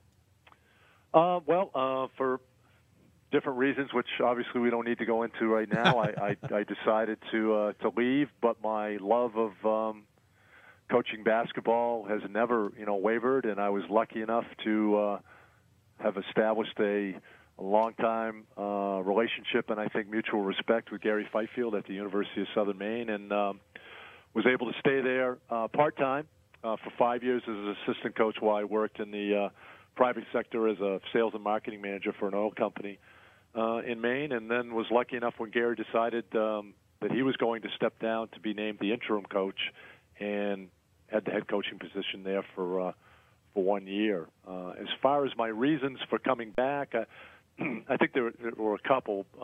I think one, when you are a graduate of a place, you certainly develop some real strong ties, and I feel a very strong love, for St. Joseph's College, and wanted to do anything I could to, better the school. And I felt, one, by coming back, I thought that, maybe I could do, continue to do a good job, coaching the women's basketball program here, and probably more importantly, certainly from a parent standpoint, my daughter was actually finishing her freshman year here, and by coming back, it allowed me to be her coach for 3 years. And I'm sure there's a lot of coaches out there that have had that unique experience, and it's one that I'll always cherish. Certainly, our relationship is in a place that I don't think it could have been if I hadn't been her coach. Now, she may argue that it was the worst 3 years of her life. I was going to say, you may have loved it. Did we actually check with her about this? Well, you know what? I mean, as luck would have it, I was able to convince her to stay with me for the next 4 years afterwards as an assistant coach. So I think she had a pretty good time. She felt the cadence was in line here. Exactly. and I think certainly her mom enjoyed being able to come to one game and see us both be part of it. So, I tell people all the time I'm one of the luckiest guys around. I mean, I'm working at a place I love, doing something I really love, and, you hear that old cliche, find a job doing something you really love, and you'll never work a day in your life. And I haven't worked a day in a long time. So certainly the last 8 years since I've been back, it's been really cool. So, that's awesome. Yeah. Well, I appreciate you taking the time. You mentioned earlier how you're in southern Maine. I want to point out to anybody, those in northern Maine would argue you're in northern Massachusetts. Know how they argue about that up there. But in the meantime, like I said, beautiful location. Obviously a great season, 17-3 overall, 11-0 in the conference. Obviously 2 huge games coming up. Look forward to seeing how those turn out. But we'll let you go. As always, we give the coach the final word. Any final thoughts you want to share with those who may be tuning in? No, I just appreciate what you guys do. I think it's a great forum for Division III basketball and definitely women's basketball. I enjoy the website and the podcast and all the different things that you do, and I'm sure there's a lot of people around the country that feel the same way. So thank you. Appreciate all your efforts, Dave. Well, thank you. Get it as well, especially coming on, because it makes our job easier, as we say. Good luck the rest of the way. Good luck to the next 2 especially, and we'll look forward to catching up with you down the road. Great, thank you. Mike McDevitt joining us from the Monks of St. Joseph women's basketball team. Again, big games against Suffolk and Emmanuel coming up, but they've got 5 more to play, period, before the conference tournament, and then a way of putting that tournament together this season for the GNAC on the women's side. Certainly going to be fun to watch. We'll find out who's dancing in not that long a time.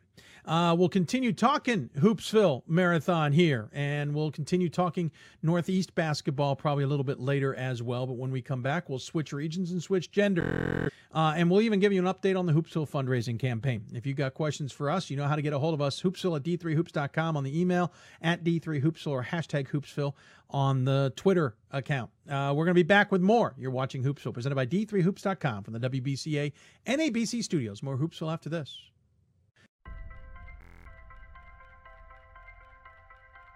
I'm a Division III student athlete, and I know how powerful words can be. The term gay doesn't mean stupid, lame, or less than. So I pledge to speak up if I hear the term gay used in a derogatory way or any other homophobic terms. If you can play in Division III. III student athlete, and my teammates unconditionally accepted me as part of their family. So now I pledge to do the same for others. If you can play in Division III. Great moments are born from great opportunity. That's what you've earned here tonight. This is your time. Now go out there and take it.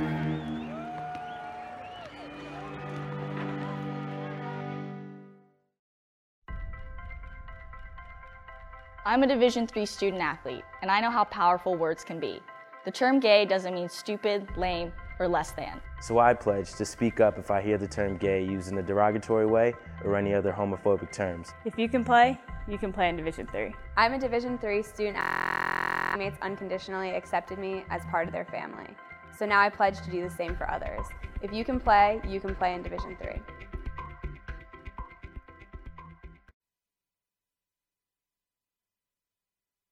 Helps to unmute the channel. Welcome back to Hoopsville. For those of you wondering, he did it again. He's talking and I can't hear him. Everybody, hope you're enjoying the show. If you got questions for us, don't forget the Hoopsville mailbag segment coming up. I know there's one person who's emailed us, and I'll apologize now. I haven't been able to answer your question regarding, regarding the Mac Freedom. Glenn, I promise you, I will get you that answer sometime soon. I will even email you back as to when I want to do it. Hope you're enjoying the show. If you got questions, email us, hoopsville at d3hoops.com. You can also join us on Facebook at facebook.com/hoopsville. Where we're simulcasting the show. Also join us on Twitter at D3Hoopsville and hashtag Hoopsville, and plenty of other things as well. Got a few emails in here. I apologize. We've been so busy. I will get to them in just a bit. We're going to keep the Northeast topic going along, despite what I said there at the end with Coach McDevitt. We are going to keep the Northeast segment. When I originally said that and pre-taped it with Coach McDevitt, we were going to move on to a different topic. I had to shift some things around. That's what happens, and that's why I shouldn't have done. We're going to stick with the Northeast, and we're going to go to the City of Salem Hoopsville Hotline, and joining us is an old friend of the program, Rusty Egan, SID, WPI. You've been at WPI as long as the show's been on the air, have you not, sir?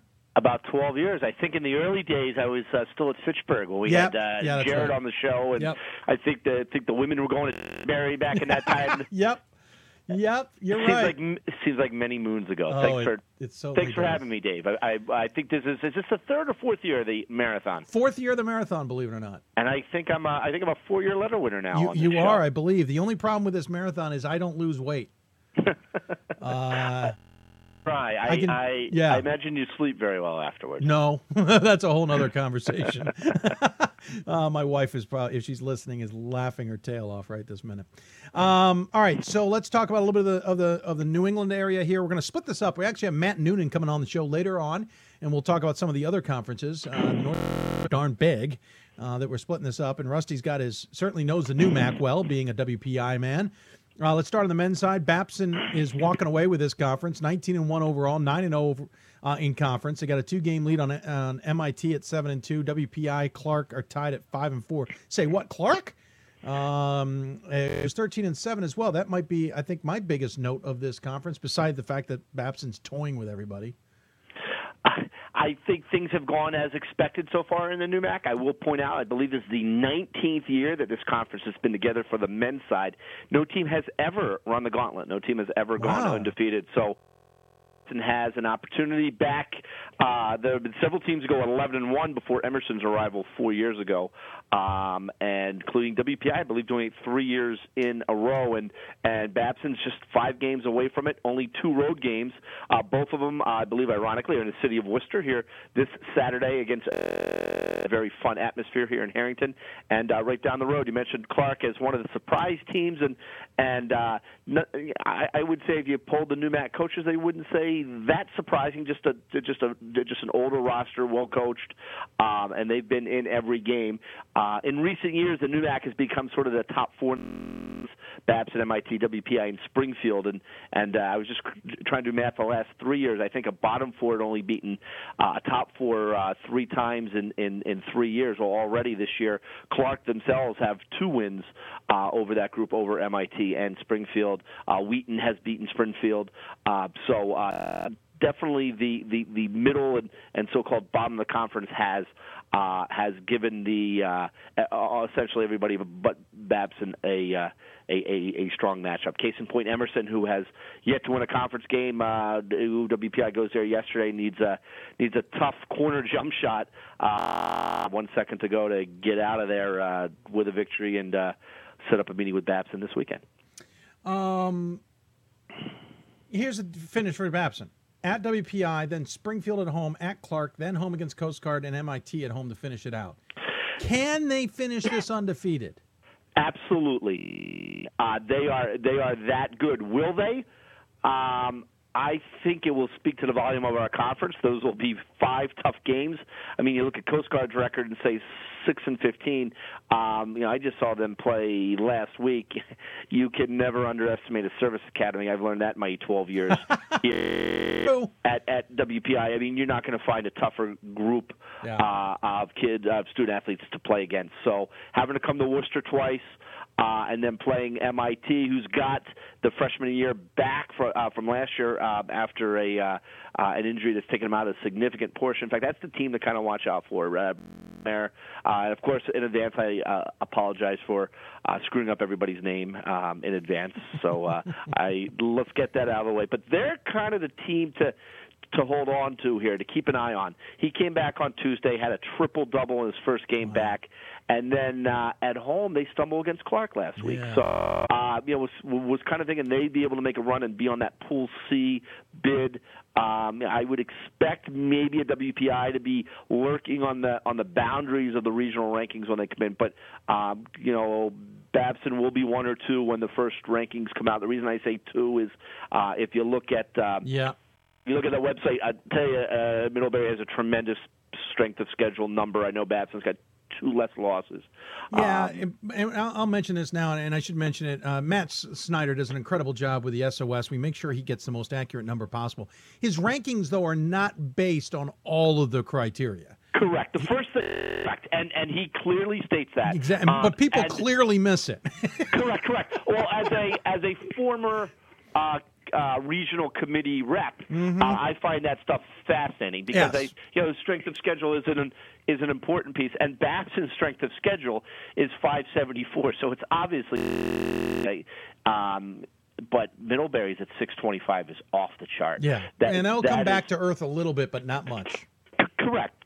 You're going to eventually get up to or down towards 500 as you start playing exclusively conference schedule. So, yes, that will come down. But that very well, I'd have to see what weekends they have left in the NUMAC. I mean, I think they only have probably two conference weekends left. Yeah. They could be looking at being over 600 by the time they get to the tournament. You would think anything 6 losses or less with a 600 strength of schedule and probably RROs in there. You know, that's they'd have to go 0 for or 1 for not to make the absolutely not to make the tournament. But they could lose in the quarterfinals and probably still make the tournament. Correct. What I think if I could sort of look at something else next week when the regional rankings do come out. I believe it's next week for the first time. You're right. It is important to be at the top or even in the middle of a big region like New England to get your, to have an opportunity to get a Pool C. But if you're one of those teams, pay attention to who's at the bottom of your rankings. Absolutely. Because that is very important, because to have results, particularly wins, obviously, but results over regionally ranked opponents are very, very important. So committees need to make sure, and for the most part they do a tremendous job of making sure that they spend just as much time in New England teams 9, 10, 11, and 12 that they do on 1, 2, 3, and 4. If, for instance, when your eyes on the committee, there were 4 Little East teams that made the rankings. Maybe RIC was at the top, and the last 3 were Little East teams. Yeah. And all of a sudden, the next week, all there are our ROO numbers, results over RROs, results versus regional ranked opponents, are off the charts. Yep. And that can have a big factor in selection. I mean, a long time ago, it was once ranked, always ranked. Yeah, about 2 years ago. Was it really that short ago? Okay. Yeah, well, because then no. I think it was a while ago. It was 2 years ago, because then last year we went to the once only ranked, and now this year we're into the ranked for you count. I did not realize that was a new. Well, that's very interesting. Yep. So if you're ranked for 2 weeks, out of the 3, when they get to selection, are they going to take that over 3 or over 4 rankings? Over the it changes. They take it first over the 3. Yeah. And then they reevaluate over the 4. Okay, perfect. This last ranking. We're probably getting too much into semantics. Yeah, there, we're getting but it's important. The third ranking comes out. They're looking at the second week, and it's only 1 week, so it gets a little tricky. Then they go and re-rank, and that's where they look at the last 2 weeks.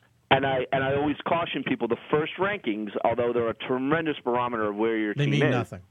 20% of the evaluation isn't even looked at, because there's 5 somewhat equal criteria. I think we can agree probably strength of winning percentage, strength and schedule head-to-head probably rise to the top. Absolutely. But the record versus ranked opponents isn't even used. And by the way, the first doesn't matter, because it's weeks 2 and 3 that are going to be the results versus regionally ranked weeks. Week Correct. 1 ultimately means nothing. It's just a barometer. Well, it can get you into a better position for week. Yeah, potentially. But there's a lot of ways, and in the end, it's going to mean next to nothing, because they're going to have a couple more weeks of results to trump it. So from a personal standpoint, Dave, I'd be interested to get your take.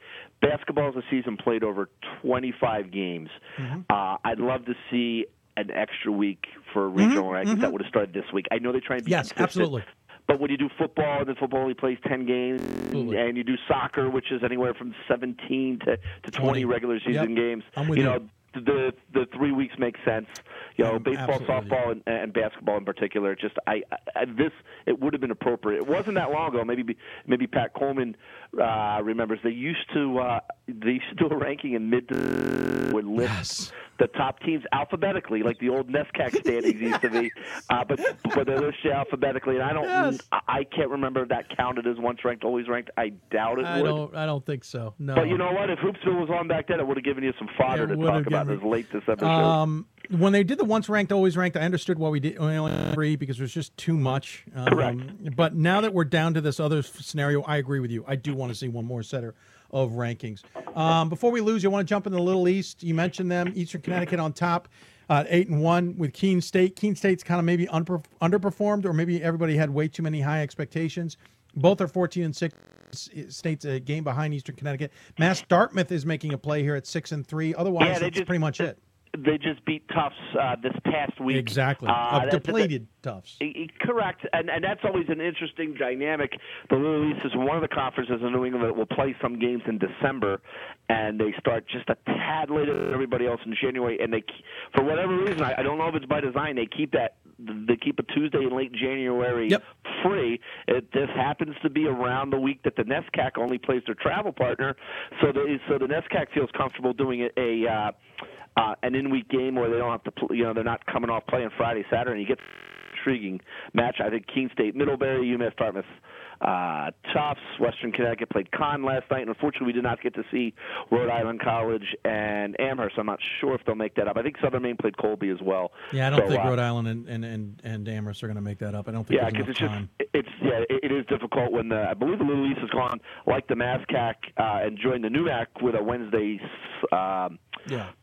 Saturday format. Of course, the NESCAC goes Friday, Saturday. And then NESCAC starting their tournament ahead of everybody. So. Yes, they'll start on the 18th. If my math is correct. What do we make of this LEC? I mean, can Keene State rise from the challenge here? Well, they played their best basketball last season, Dave, at the time, and that got them all the way to the Sweet 16. Probably not as deep of a team as Ryan Kane would like at this point, but after losing 2 games between Christmas and New Year's, one here in Harrington Auditorium at the versus the University of New England, they've only lost twice, at Rick and at Middlebury. They have beaten Eastern Connecticut. They've avenged an earlier loss in December to UMass Dartmouth. Both those games were at home. If they're going to want to have the number 1 seed in the tournament, they're probably going to have to win at Eastern on the 15th. Their hardest. They got 5 games left at Southern Maine, Plymouth, Western Connecticut, at Eastern Connecticut, Rhode Island. You'd assume they'd be the favorite in 4 of those games, and if they win those 4, they'd be in a situation where all they need to do is beat Eastern Connecticut and have the number 1 seed. And it's not easy to win in Keene. It's not easy to win in a lot of gyms. No. One of those gyms where it's definitely not easy to win. And quickly on the men's side, MASCAC, Salem State's on top, in control, 13-8 overall, but 7-1 in the conference. Bridgewater State and Fitchburg State. Fitchburg State actually, Bridgewater State was the one that looked pretty good early on. Salem State's kind of just risen up and surprised a few people. Yeah, I was real interested to see what their non-conference matchup would be last week, where they played a Bates team. I got to see Bates play in our lost by 9. A tournament, and Bates lost in I think a double overtime game to DeSales, one of those inter-regional games early. It was a very entertaining game, and Salem had by 9, and of course Bates last week defeats Tufts, so that should tell you what type of team Bates is. Prior to the Bates game, they lost their only conference game at Fitchburg, and I think Fitchburg is a team that last year, with a lot of the same key players, were able to get on a roll at the end of the season, win for the first time in program history, and then win an NCAA game.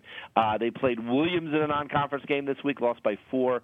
They still get another crack. Salem gets another crack at them, and they got to play Bridgewater and Framingham at home. If there's a sleeper team to watch, it might just be Fitchburg State.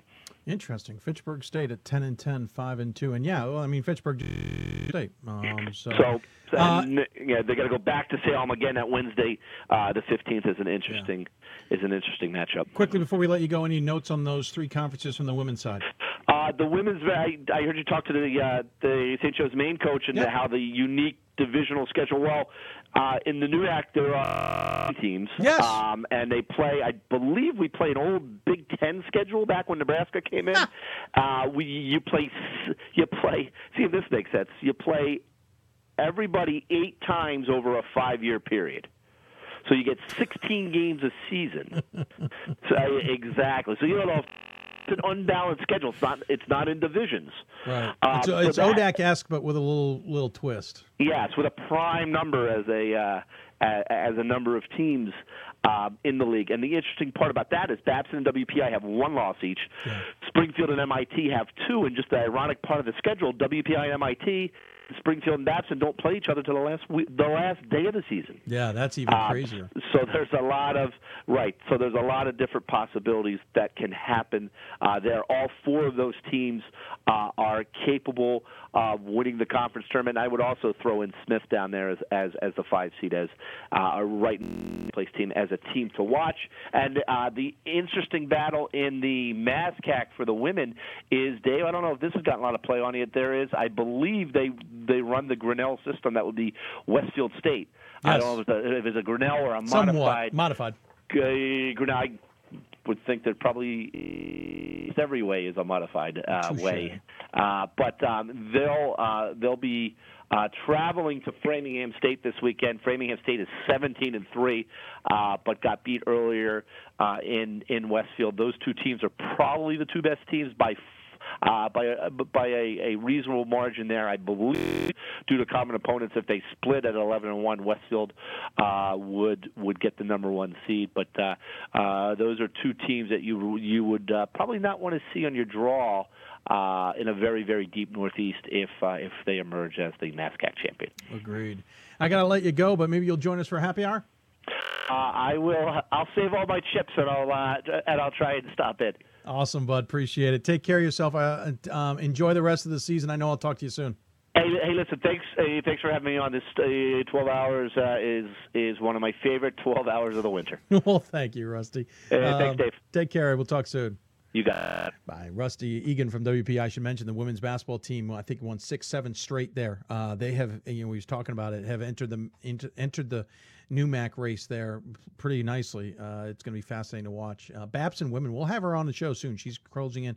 Blindstrup is closing in on 600. We're a little bit behind, so we're going to take a break. When we come, we're going to go from the Northeast to Texas. We're going to talk Texas Lutheran basketball. They're the only team that's been in Trinity so far this season. Can they do it a second time?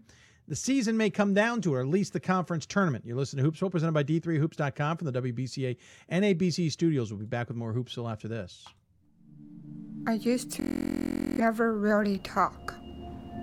Ever. Afraid if I said something wrong, everyone would laugh at me. But then I started to play golf with Special Olympics. It helped me to find my voice. And now everyone else is speechless. This is why we love sports. It's in the way they play, free from the pressures and all the money talk. Playing for simply the love of the game, where everyone has a shot at their definition of success on and off the field. This is what we love about sports, and what we can still love about college sports.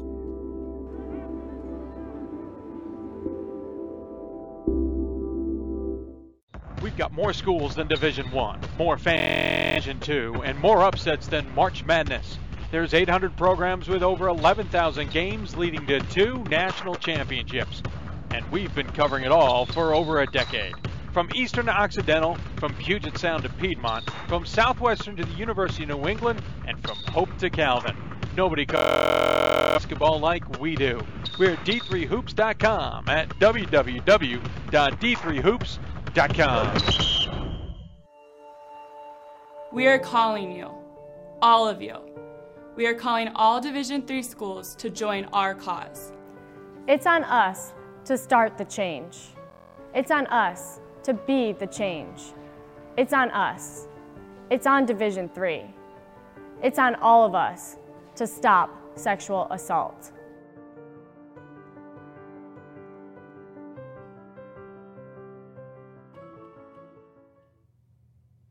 Welcome back, everybody. Tweeting out our next guest. We're down in Texas now. We just went from the great Northeast, where we spent quite a bit of time. Now we're down into Texas. And in Texas, we find the only team that's beaten Trinity, Texas. It's the Texas TLU Bulldogs. Bulldogs. I'm making up things here at this point. It is Bulldogs. Yeah, I'm correct. Sometimes, you're in a 12-hour show. You just never know what your brain's going to say versus what your mouth's going to say. It's amazing we get through this show clean. TLU 16-4 overall in women's basketball. As we said, 8-1 in conference action. They have that half-game lead on Trinity, Texas, who's 7-1, but also the important win over Trinity, Texas. But as we do here on the Marathon, we've been smart.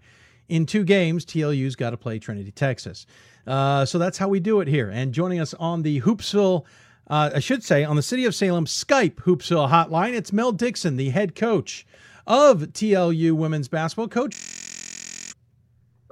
Thanks for having me. Absolutely. Appreciate you taking the time. Here's the deal. Obviously, you're playing very good. 15-12 last season has turned into 16-4 this season. You've got that win over Trinity, Texas, though Southwestern thanked you for that as well. We'll talk about that. You got to be thrilled with how the ladies.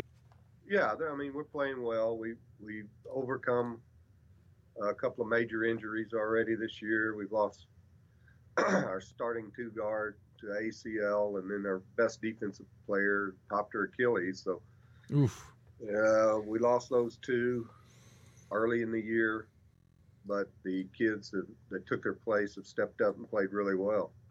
So, we're going along pretty good. What has obviously injuries never good. It's not how you want, as they say, how you drew it up. But when you look at what the secret of the been to only have 4 losses despite those injuries, to beat a Trinity, Texas team despite those injuries, what's been the secret? Well, I think it's this senior class are really tight. We recruited 8 kids in that class. All 8 of them decided to come here, which wow. That very rarely happens that you get everybody you recruited. Yeah. Once they got here, they built a rapport, and they've just been building and building and building. And the senior class has already set the record for most wins of any class in the history of TLU, women's basketball. So they're a close-knit group, and they just love each other. I know that sounds corny or whatever you want to say, but it's a fact. They would do anything for each other. And they just play hard together. They've played long enough together that, they basically know what each other is thinking. In spite of my coaching, they can still win. I was going to say, when they know they're thinking, it usually means the coach is being ignored. Are you just along for the ride here? Well, not really, but if you ask some of them, probably so. But our motto here is do what we do. Mm-hmm. And they know what I believe in and what we've preached since I've been here, how we do it, what we do. They know it, because anytime anything goes wrong, timeout or whatever, those are the words they hear come out of my mouth. Do what we do. We can't run with we can't do certain things against other teams. Do what we do. And if we do what we do, we're pretty good. Obviously, it's the senior leadership. You're led by a senior, but 13.5 points a game and nearly 6 rebounds a game. Shoots 46% from the floor. Pretty good outside shooter, good free throw shooter. Hands out 3 assists on top of that. Savannah Height. Obviously, she's your go everywhere and do everything person. But you also have Kristen Lai at 13.3 points a game, nearly 10 rebounds a game. She's been flirting with a double-double all season, but she also hands out 2 assists a game. On top of that, those are the 2 that jump out at everybody when they look at the stat sheet. Seniors as well, but you have Sierra Jordan, you have Casey Harrell and Bailey Champion and Caitlin Rendon and Madison Ray. All of them have played 20 games. All of them are contributing in some way, and all of them pouring in points too. Right. Yeah, we're not a 2-person or 1-person show. You better guard all 5 of us, because any one of those 5 that we put out there, we feel like can score. So if they drop off and try to double team Lie or Height, somebody's going to be wide open, and we just got to move the ball and get it there. So we're a pretty balanced team, I guess you'd say. Obviously, with this many seniors, it's now. You got to take advantage of now, it feels like. You're playing this well. You want to do something big with this. Can this team take that step and do something big? Well, we hope so. We'll find out. Because this team has been around championships before. When their first year they came in, Savannah and Kristen Lai were on a conference championship team. We won the regular season. We won the tournament. We went to the NCAAs. They know what it takes to get there. They've been there, done that, and they want to go back. It'll be easy. I mean, you got Trinity sitting there. They're very, very good. So, we're taking nothing for granted, but we're not just giving it up either. So we're going to fight to the end. And if we're good enough, we'll be there. If we're not, we won't. But it's not going to be for lack of effort or hard. If we're good enough that day, we'll win. If we're not, we won't. But these kids have won a lot of games. So, they're used to having their back to the wall. We're not the biggest. We're not the fastest. We're not the most athletic. But we get out a lot out of our kids. So we're going to be in the hunt. I'll say that. Back to that Trinity, Texas game. I played them in mid-January, and you got the win. That was certainly huge, not only for you guys, but it certainly changed the complexion of the race in the conference. Right. What's interesting is the results after that. Unfortunately, it was immediately followed by a loss to Southwestern, 71-49 3 days later. Then two tough overtime games on the road, Austin and Centenary. Both almost identical scores, 75-68 and 76-68. Of course, you then returned against Austin and Centenary the next weekend at home and beat them in a little bit easier. Could you read into the Trinity, Texas, into Southwestern and say maybe the big win over Trinity trapped you into the Southwestern game? And I know the trap word's a tricky one, but... Yeah, it's a tricky word, but do I feel like it had some effect? Yes. Did I warn the kids? Okay, you get over it. We better be ready to play Tuesday night at Southwestern. I told them, and I told them, yeah, it in their head. It didn't get through. But I don't want to take anything away from Southwestern either. They played much better than we did. And to be real honest, I think the scheduling part of it, on my part, was not real smart. We ended up playing, beating Trinity that Saturday, Tuesday road game, Friday road game, Sunday road game. Not real smart by the coach. So that didn't help.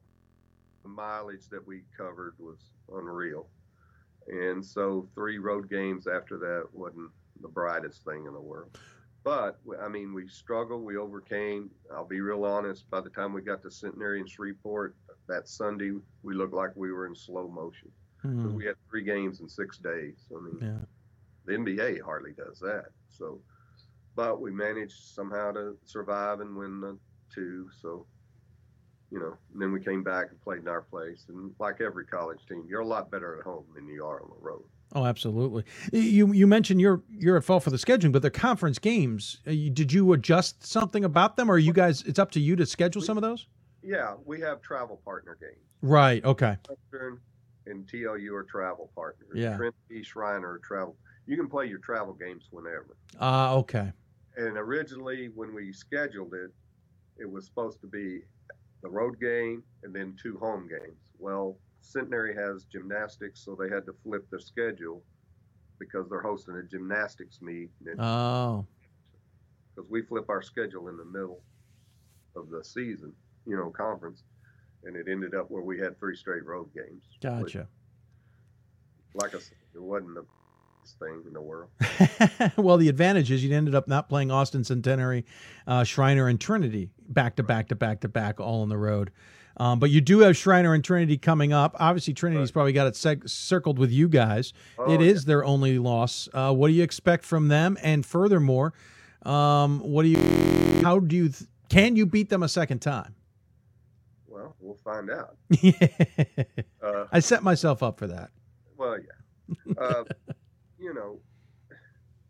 Beating them over there is hard to do. Now, have we done it before? Yes. Yes. We did it last year. And, to be real honest, for the thorn in their side. Yeah. We, every year we've been in the conference, we beat them at least one time. So I don't want to say we're enemies or something like that, because it's not like that. Are we a big rival with them? Yes. Do they like to beat us? Yes. Do we like to beat them? Yes. And that's the way it should be. But right now, our focus is on Shriner Friday night. And I know people don't like to hear it, but our next game is our biggest game. Yes. Schreiner only has 2 losses. Yep. One of them's us over here. So there are 2 losses. We've got 1. If they knock us off Friday night, we've got 2 losses, and we got to go to Trinity Saturday. So it could be bad. So right now, our focus is winning Friday. Saturday will take care of itself. And if you're asking, do I feel like we could compete with Trinity? Yes, we can. Sure. We compete with Schreiner? Yes, we can. Will we win? Don't know. Like I tell my kids, I can get you a good shot, but I can't make it for you. Yeah, that's a good point. If the opportunity, you've got to do it because they don't let me shoot. Although a couple of times this year I wished I could have, but they don't let me. And we'll give you the opportunity to win. You've got to take advantage of it. Yeah, kind of the way the conference is set up. You're playing one of the top teams or one of the top half teams every week because the travel partner, one happens to be at the top half, one happens to be the bottom. Of Austin's 3 losses in conference, 2 of them are to you. You do have Schreiner coming up, 1 out of 2, and Trinity coming up. The only loss is to you.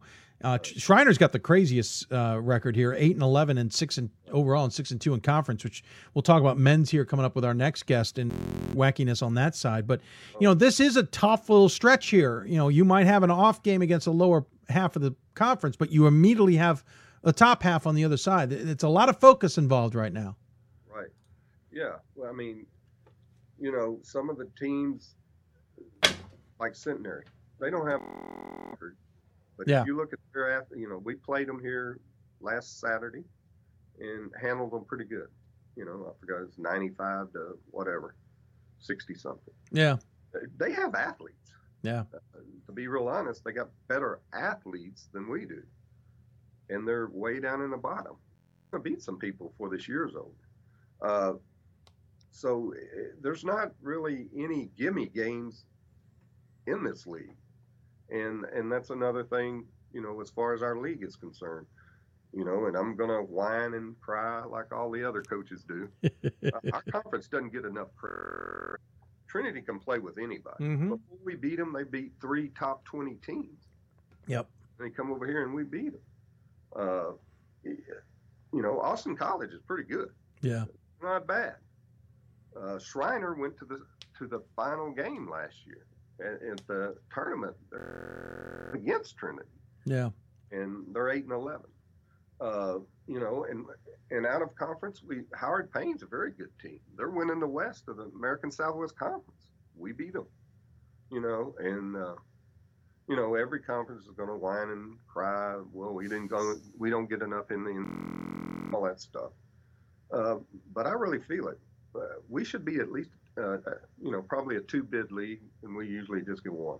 Yeah. So, everybody's going to cry and whine. So I figured this is my chance to cry and whine. I'm going to step up and do it. Go for it. SCA is better than we get credit for. I think on the men's side and the women's side. Now, the men's side's wacky this year. Again, we'll talk about that. But no, you got a fair point, and I wouldn't be surprised to see 2 SCAC teams come out of this season. I think you and Trinity are certainly in the best shape, but you're right about Austin being in pretty good shape too. And obviously whoever wins the AQ is going to determine a lot of this. Yeah. Let's say us or Austin wins it. You're going to tell me you're going to, that means Trinity's probably 24-1 or 23-2, and they're not getting in. Yeah, exactly. No, I agree with you. Sometimes it does come down to those factors, but I agree with you. Real quick before I let you go, interesting story. You were a coach in high school for a long time. You became an assistant coach at TLU, and then the head coach decided to leave, and you took the interim job. But you decided to stay on. What intrigued you so much about staying in the college game? You want the honest answer? Whatever answer you want to give me. Well, the reason I came over as an assistant for Coach Long, Roxanne was here. She had 2 of my players. I had retired from high school. I coached in high school, at one high school for 26 years. She needed an assistant to help coach the post, so I came over. Kids. So I knew the kids. Also, we recruit. I was assigned the recruiting coordinator job. Well, I'm just coming out of high school. Well, I knew every high school coach in this area. Sure. 3 years. So, it was a natural fit. And then when Roxanne took the Rogers State job in Oklahoma, too, she said the only way I'll take that job and leave here is if you promise you'll take over. Oh, boy. So, like a dummy, I go, well, yeah, I'll do that. So, here I am, and but I really love it. This is the best place I've ever worked, ever coached in a place in 42 years of coaching. Yeah. But I love it here. The people are great here. I've known a lot of these coaches in the other sports because they're rehire. You know, they were in high school, then they came over to the college level. We've got a small, well-knit community, professors here, you know, and it's just, as our AD always says, it's great to be a Bulldog. So I really like it here, and you know, this is my last go-round. So sure. I'm going to ride this horse till it drops, I think. So. Well, enjoy the ride. We are certainly enjoying watching the Bulldogs. As always on this show, we give the coach the final word. Any final thoughts you want to share with those tuning in? No, it's just I'm glad you do this, and I'm glad you give D3 basketball exposure you do. And, you know, people don't really, you know, they want to think D3 is like a step above intramural basketball or something. Yeah. There's some very good D3 players in men and women's side. Yeah. And when I get them to come, some of my ex-high school coaching buddies come over and watch us play, they go, I didn't realize how good girls really are, or I didn't realize how good your men really play. And I think it's a good deal that you let people see, you know, the inside workings of D3. So we really appreciate everything you do. Well, thanks, Coach. I appreciate the kind words, and you're right. It is far better, and that's why we. So, good luck the rest of the way, especially the nice run to the end here. Look forward to seeing how everything plays out, and hopefully we're rooting for the Bulldogs maybe in the NCAA tournament as well. I'm all for that. Yeah, I figured you were. Coach, take care. Thank you for joining us. Thanks. Mel Dixon joining us from TLU. Once again, team is 16-4 overall, 8-1 in conference. Big games ahead. Enter Trinity, Texas. They'll get Colorado College, University of Dallas, and Southwestern, the final three at home. Going to take a break. When we come back, Bill Raleigh will join us from Southwestern. He's got a little idea of how it's happening down in Texas. We'll check in on his thoughts of the SCAC and the ASC. You listen to Hoops Hope, presented by D3Hoops.com from the WBCA and ABC. After this, we've got more schools than Division I, more fans than Division II, and more upsets than March Madness. There's 800 programs with over 11,000 games leading to 2 national championships. And we've been covering it all for over a decade. From Eastern to Occidental, from Puget Sound to Piedmont, from Southwestern to New England, and from Hope to Calvin. Nobody covers Division III basketball like we do. We're at D3Hoops.com at www.D3Hoops.com. For the love of the game. That's what it's all about, they say. But for those of us who are Division III student athletes, it's more than that. It's more about team and the schools and communities we represent.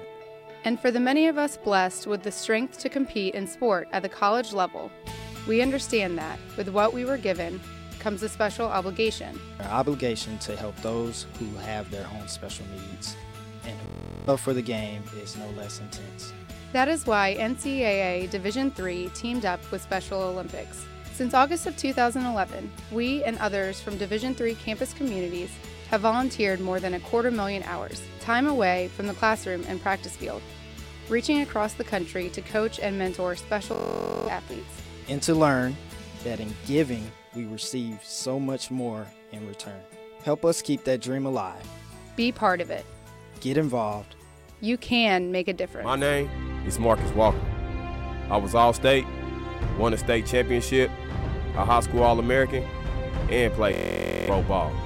I played because I love the game. I grind to be the best. I sweat because I put in work. I'm strong because I believe.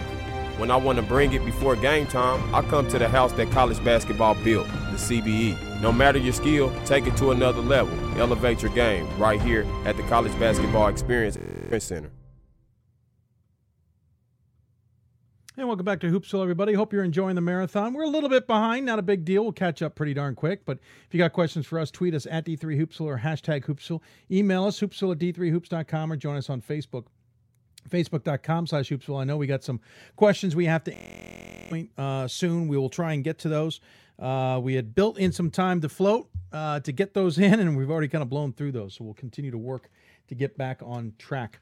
Just got done talking to Texas Lutheran head coach Mel. Sorry, brain, I literally just froze there on that one. Mel Dixon joined us on the women's side of a pretty good Bulldog squad and a pretty good SCAC race. Thought we'd get a little different perspective on the area in Texas and the SCAC and especially the ASC. So we go back to the Hoopsville hotline sponsored by the city of Salem. And joining us is former Southwestern men's basketball coach, now assistant athletics director, Bill Raleigh, friend of the program. Bill, good to hear from you, sir. Good to hear from you too, Dave. It's been a while, and hopefully we'll get together down in Salem for the NABC All-Star Game and Championships this year. Again. Absolutely. You're right. It has been a while, but I always enjoy chatting with you. Now that you've been out of coaching, I know you're probably enjoying it a little bit more. Let's talk about, if you don't mind, starting with that SCAC women. Obviously, being at Southwestern, you know it well. Southwestern beat Texas Lutheran shortly after they played Trinity. You two are the travel partners together. How good is this SCAC? Mel tried to sell us on it. Is the sell worth buying? The Texas Lutheran and Trinity are very good. Both of them.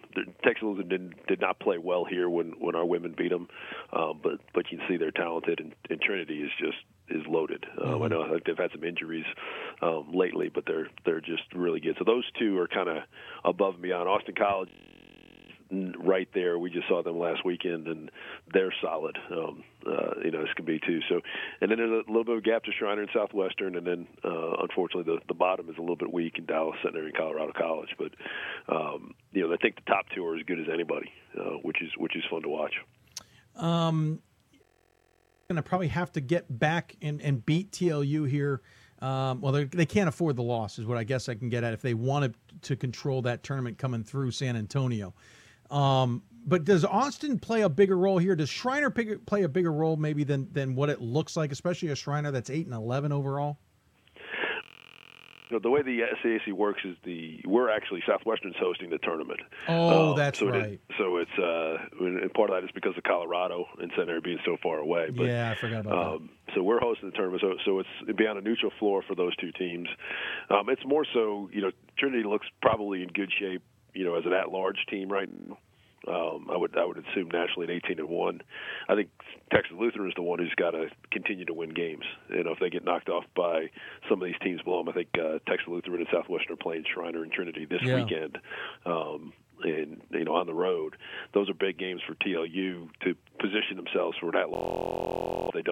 If Trinity and Trinity and Texas Lutheran get to the final. So a little different with the neutral court, but both those teams are quality. As I always said, it's about 3 games in February play.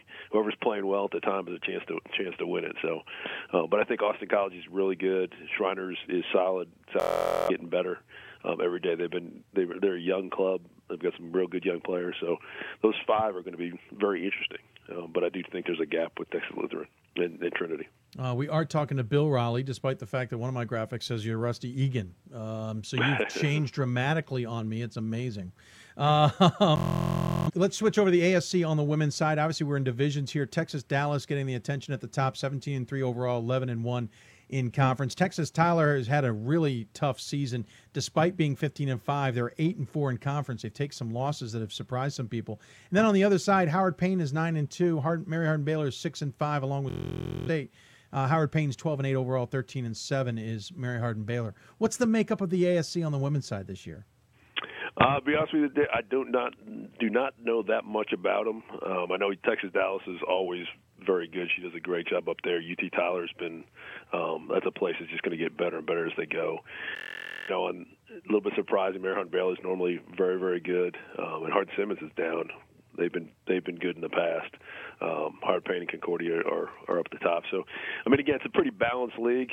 They go four from each side get in, and I believe that the West is hosting it this year. So Howard Payne's in a spot to host this tournament, which is, when you can host on your home floor, it can be a great advantage for you. But far after that, we saw UT Dallas. I think our women's scrimmaged them, and they're real good, as always. So yeah, that's the truth. On the men's side, LeTourneau's been the surprise. We had their coach on a recent Hoopsville. They've jumped out on their side of the division, 16-4, 9-3, ahead of Texas Tyler and ahead of Texas Dallas. Of course, Texas Dallas having a rough season at 7-13. And Hardin-Simmons is my dark horse, though their loss recently concerns me. 15-5 overall. They got one of the most dynamic players in Division III, and then a bunch of great players. They're 9-2 in conference. Concordia, Texas, is a little bit of a surprise at 14-6, 9-3. Do you have a pulse on this ASC? Is it maybe undersung or maybe beating themselves up a little too much? Well, it's interesting. The east of the ASC is flipped. Texas Dallas, East Texas Baptist have been dominated that league the last few years, and LeTourneau's really come out of nowhere to put together a great season and done some good things. And Texas Tyler has just gotten better and better. Again, that's a program to keep an eye on because it's got great facilities. It's a state school. They've got some built-in advantages, and they have a chance. Real good. The problem is, and it's always been with the ASC, is they beat each other up. Yeah. And it's tough to when your leading team has 4 losses already. With 3 weeks to go in the season, it's going to be tough to get a second bid out of that league.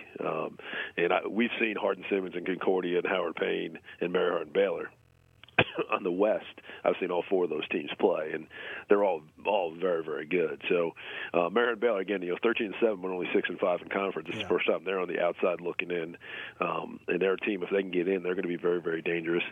And Texas Dallas, Coach Butterfield up there has always done a good job. They're 5-7-13, but they're one. If they can get in there, you never count them out either. So it's an odd league. Said with right now, Mary Hardin-Baylor's on the outside looking in. That would be shocking. And then UTD going in as a 3 or 4 seed on the East is shocking. But again, LeTourneau is real, a long way away from Central Texas. They're up on the east side of Texas. They've really come out of nowhere and obviously had a great year and done beaten several schools in the SCAC. So they're doing some good things. But I have not laid eyes on them yet. But I get a chance to see them sometime, but I've not seen them yet. Are you saying Texas is a big state? Yeah. Someone who grew up on the East Coast, it's it's about a 4.5-hour drive from here to LeTourneau, and where I grew up in New Jersey, that's 4 states. Yeah. So, when I traveled to my parents' place in Maine, it's about a 2-hour trip. Recently, I did a nonstop trip from Baltimore to Tucson with friends. It took us longer to go from the eastern point to the western point of Texas with not that many stops. So pretty crazy. Let's switch over to the SCAC on the men's side. This has got to be one of the crazier conferences. It wasn't – everybody had losing records. Colorado College was leading the conference at 7-13. Now they're 6-3. Schreiner was below 500, but now they're 10-9, 7-1. Texas Lutheran 12-8, 6-3. But there was a point where everybody either had a losing record in the conference and a winning record overall, or a winning conference record. I kept looking at it, going, "Is something wrong with our website?" It's very interesting. Sorry, I have a little bit of a cold down here, but the weather got below 70 in Texas. It threw me for a loop. Oh, you poor boy. Yes, this is an interesting year in the SCAC because Schreiner is a really good club. I mean, they are big and long and can score and defend really well and all that stuff. So they're very, very solid. But none of these teams did a great job out of conference beating some people. They played some good people. I know Schreiner went out and Texas Whitman and Whitworth and challenged themselves on Trinity's Mountain, California. Southwestern went out to California to play. So it's a very balanced league, really 1-8. University of Dallas is struggling a little bit right now, but they've had several close games. They lost a double overtime game to Trinity last weekend. Shot. I mean, so there's not a big difference. There's going to be some shuffling going on over these last 3 weeks of the conference season. Like I said before, Southwestern and TLU are at Schreiner and Trinity this weekend. It's going to be interesting to see how that shakes out. And then Trinity and Schreiner end up going the following weekend. which will be, there's going to be a lot of movement in the standings. And we only take the top 6, so 2 teams will be on the outside looking in. So there's a lot of movement still to go with pretty much everybody still involved. Obviously, Dallas has got to do some work because it was Austin College, but it's a pretty bad league, which is it's fun from a basketball point of view, fun from our perspective. But again, we're not getting anybody. Our qualifier is going to go, and I think we'll represent pretty well. But we're not, only 3 teams above 500. It's been a tough year, but against a balanced league. Obviously a former coach at Southwestern, you know this league. This is probably the kind of year that, as you said, as a fan, it's great. You're probably glad you're not coaching right now. Yeah, because you can shuffle. I mean, you have a bad weekend, and you can shuffle down, or someone from below you can come up the list very, very quickly. Yeah. And it's but again, it's one of those years which you actually like as a coach is it's easy to tell your kids you got to play well. Yeah. If you don't play well, you can be beat by anybody. If you do play well, you can get beat by anybody. Shriner's sitting there 7-1, and I had a conversation with Coach Cunningham this morning, and I saw them play. They end up beating us here, and if they play well, they're going to be in that ball game and have a chance to win it. That's all you want as a coach is be able to put yourself in a position to have a chance to win and make some plays at the end of the game. So it'll be a lot of fun, and it'll make the conference tournament very, very interesting because it's going to be right time. And to give people perspective here, Shriner's on top at 10-9 overall. They've won 5 straight. They were 5-9 not that long ago. Southwestern was 6-9 not that long ago. Yep. Before these stretches. Hey, real quick, now that the tournament's up to 64 teams, we always talk about the bipod possibly being in Texas. We don't have these bipods anymore. They're going to have to do some more creative scheduling. You're a man who certainly knows how this has worked over the years. Have you guys down in Texas kind of realized that maybe there's a better chance to either host or get an extra team in, or at least go somewhere else where you don't have to play a Texas team? There's a good thing. It's going to be, to be honest with you, I have not even thought of, I'm doing so many other things that I haven't even thought about that. I'll jump off that bridge when it comes. But it's going to be great for Texas because we've always had that where the ASC champion plays the SCAC champion and they're going someplace. And that's I've come to that realization. I know you and I have had many, many conversations about it. It's not fair, it's not right, but it's reality. Yeah. The schools that are isolated, Whitman and Whitworth play in the first round a lot of times, or in the second round, or they do, they take these teams that are away and you're just playing each other. The CCIW has always been complaining because after the first set of games they're playing each other before, when they could have 2 or 3 teams possibly get into the Final Four if they're spread out. They're knocking each other out early, and it's unfortunate, but that's just the reality of it. It's going to be great from the standpoint, I think it's going to give the Texas schools an opportunity to be in one spot and play those games. It's very, very difficult to play. You play Thursday night, and then Saturday. Yeah, you're getting on a plane Friday and having to get someplace and then play Saturday is that's a real big hill to climb. Well, and not to mention on a plane early Friday night, early enough on Friday that you get into town on Friday early enough to in on Friday before you play on Saturday. Yeah, which really not from a coaching point of view, not exactly conducive to And then you're not playing the system of the poor. You're going to play somebody really good on their floor, so it really makes it very difficult. Yeah. So I think that's more. I don't know if we're going to get any more hosting opportunities. It may give us a little bit if they instead of, especially we have 2 teams that are close. It may make sense from the NCAA to bring people in, but it's going to give you the opportunity to go someplace on that Wednesday and get ready for your Thursday game and be able to, and then if you do win, be able to be ready for that game and have a fighting chance, which I think is great. And it's one of those ones that just, made me nuts for years when, 64 just made sense. And we had it at 64, and then the NCAA came in with their ratios and screwed the whole thing up. And then we're at 59 at one time, and then 60, and really it doesn't make it. Why? Yeah. It's not that much more. So. Well, it's good. It's good to get there to 64, and unfortunately, as you said, who knows what the impact on Texas is going to be? But at least you're heading to a site for a weekend versus jumping in through airplanes and hoops and all that stuff for 2 possible games. Well, and that's why I think I've been a big proponent of conference championships. I think conference championships are the best thing that places do, and I wish we would have more access, meaning more teams get to go to them, because that should be what everybody aspires to, is winning your conference championship, and then the NCAA tournament becomes gravy. Because at the end of the day, there's only a handful really have a chance of winning it, and that means there's 400 and some odd schools that don't. Yeah, exactly. And so give them the opportunity to do it on their home floor and be able to celebrate with their teammates and all that stuff. And then it goes. I've always said I didn't have a lot of sympathy for coaches who complained because they, didn't like their 16. There are a lot of us, including myself, when I coached for a lot of years, who would have liked to have that problem.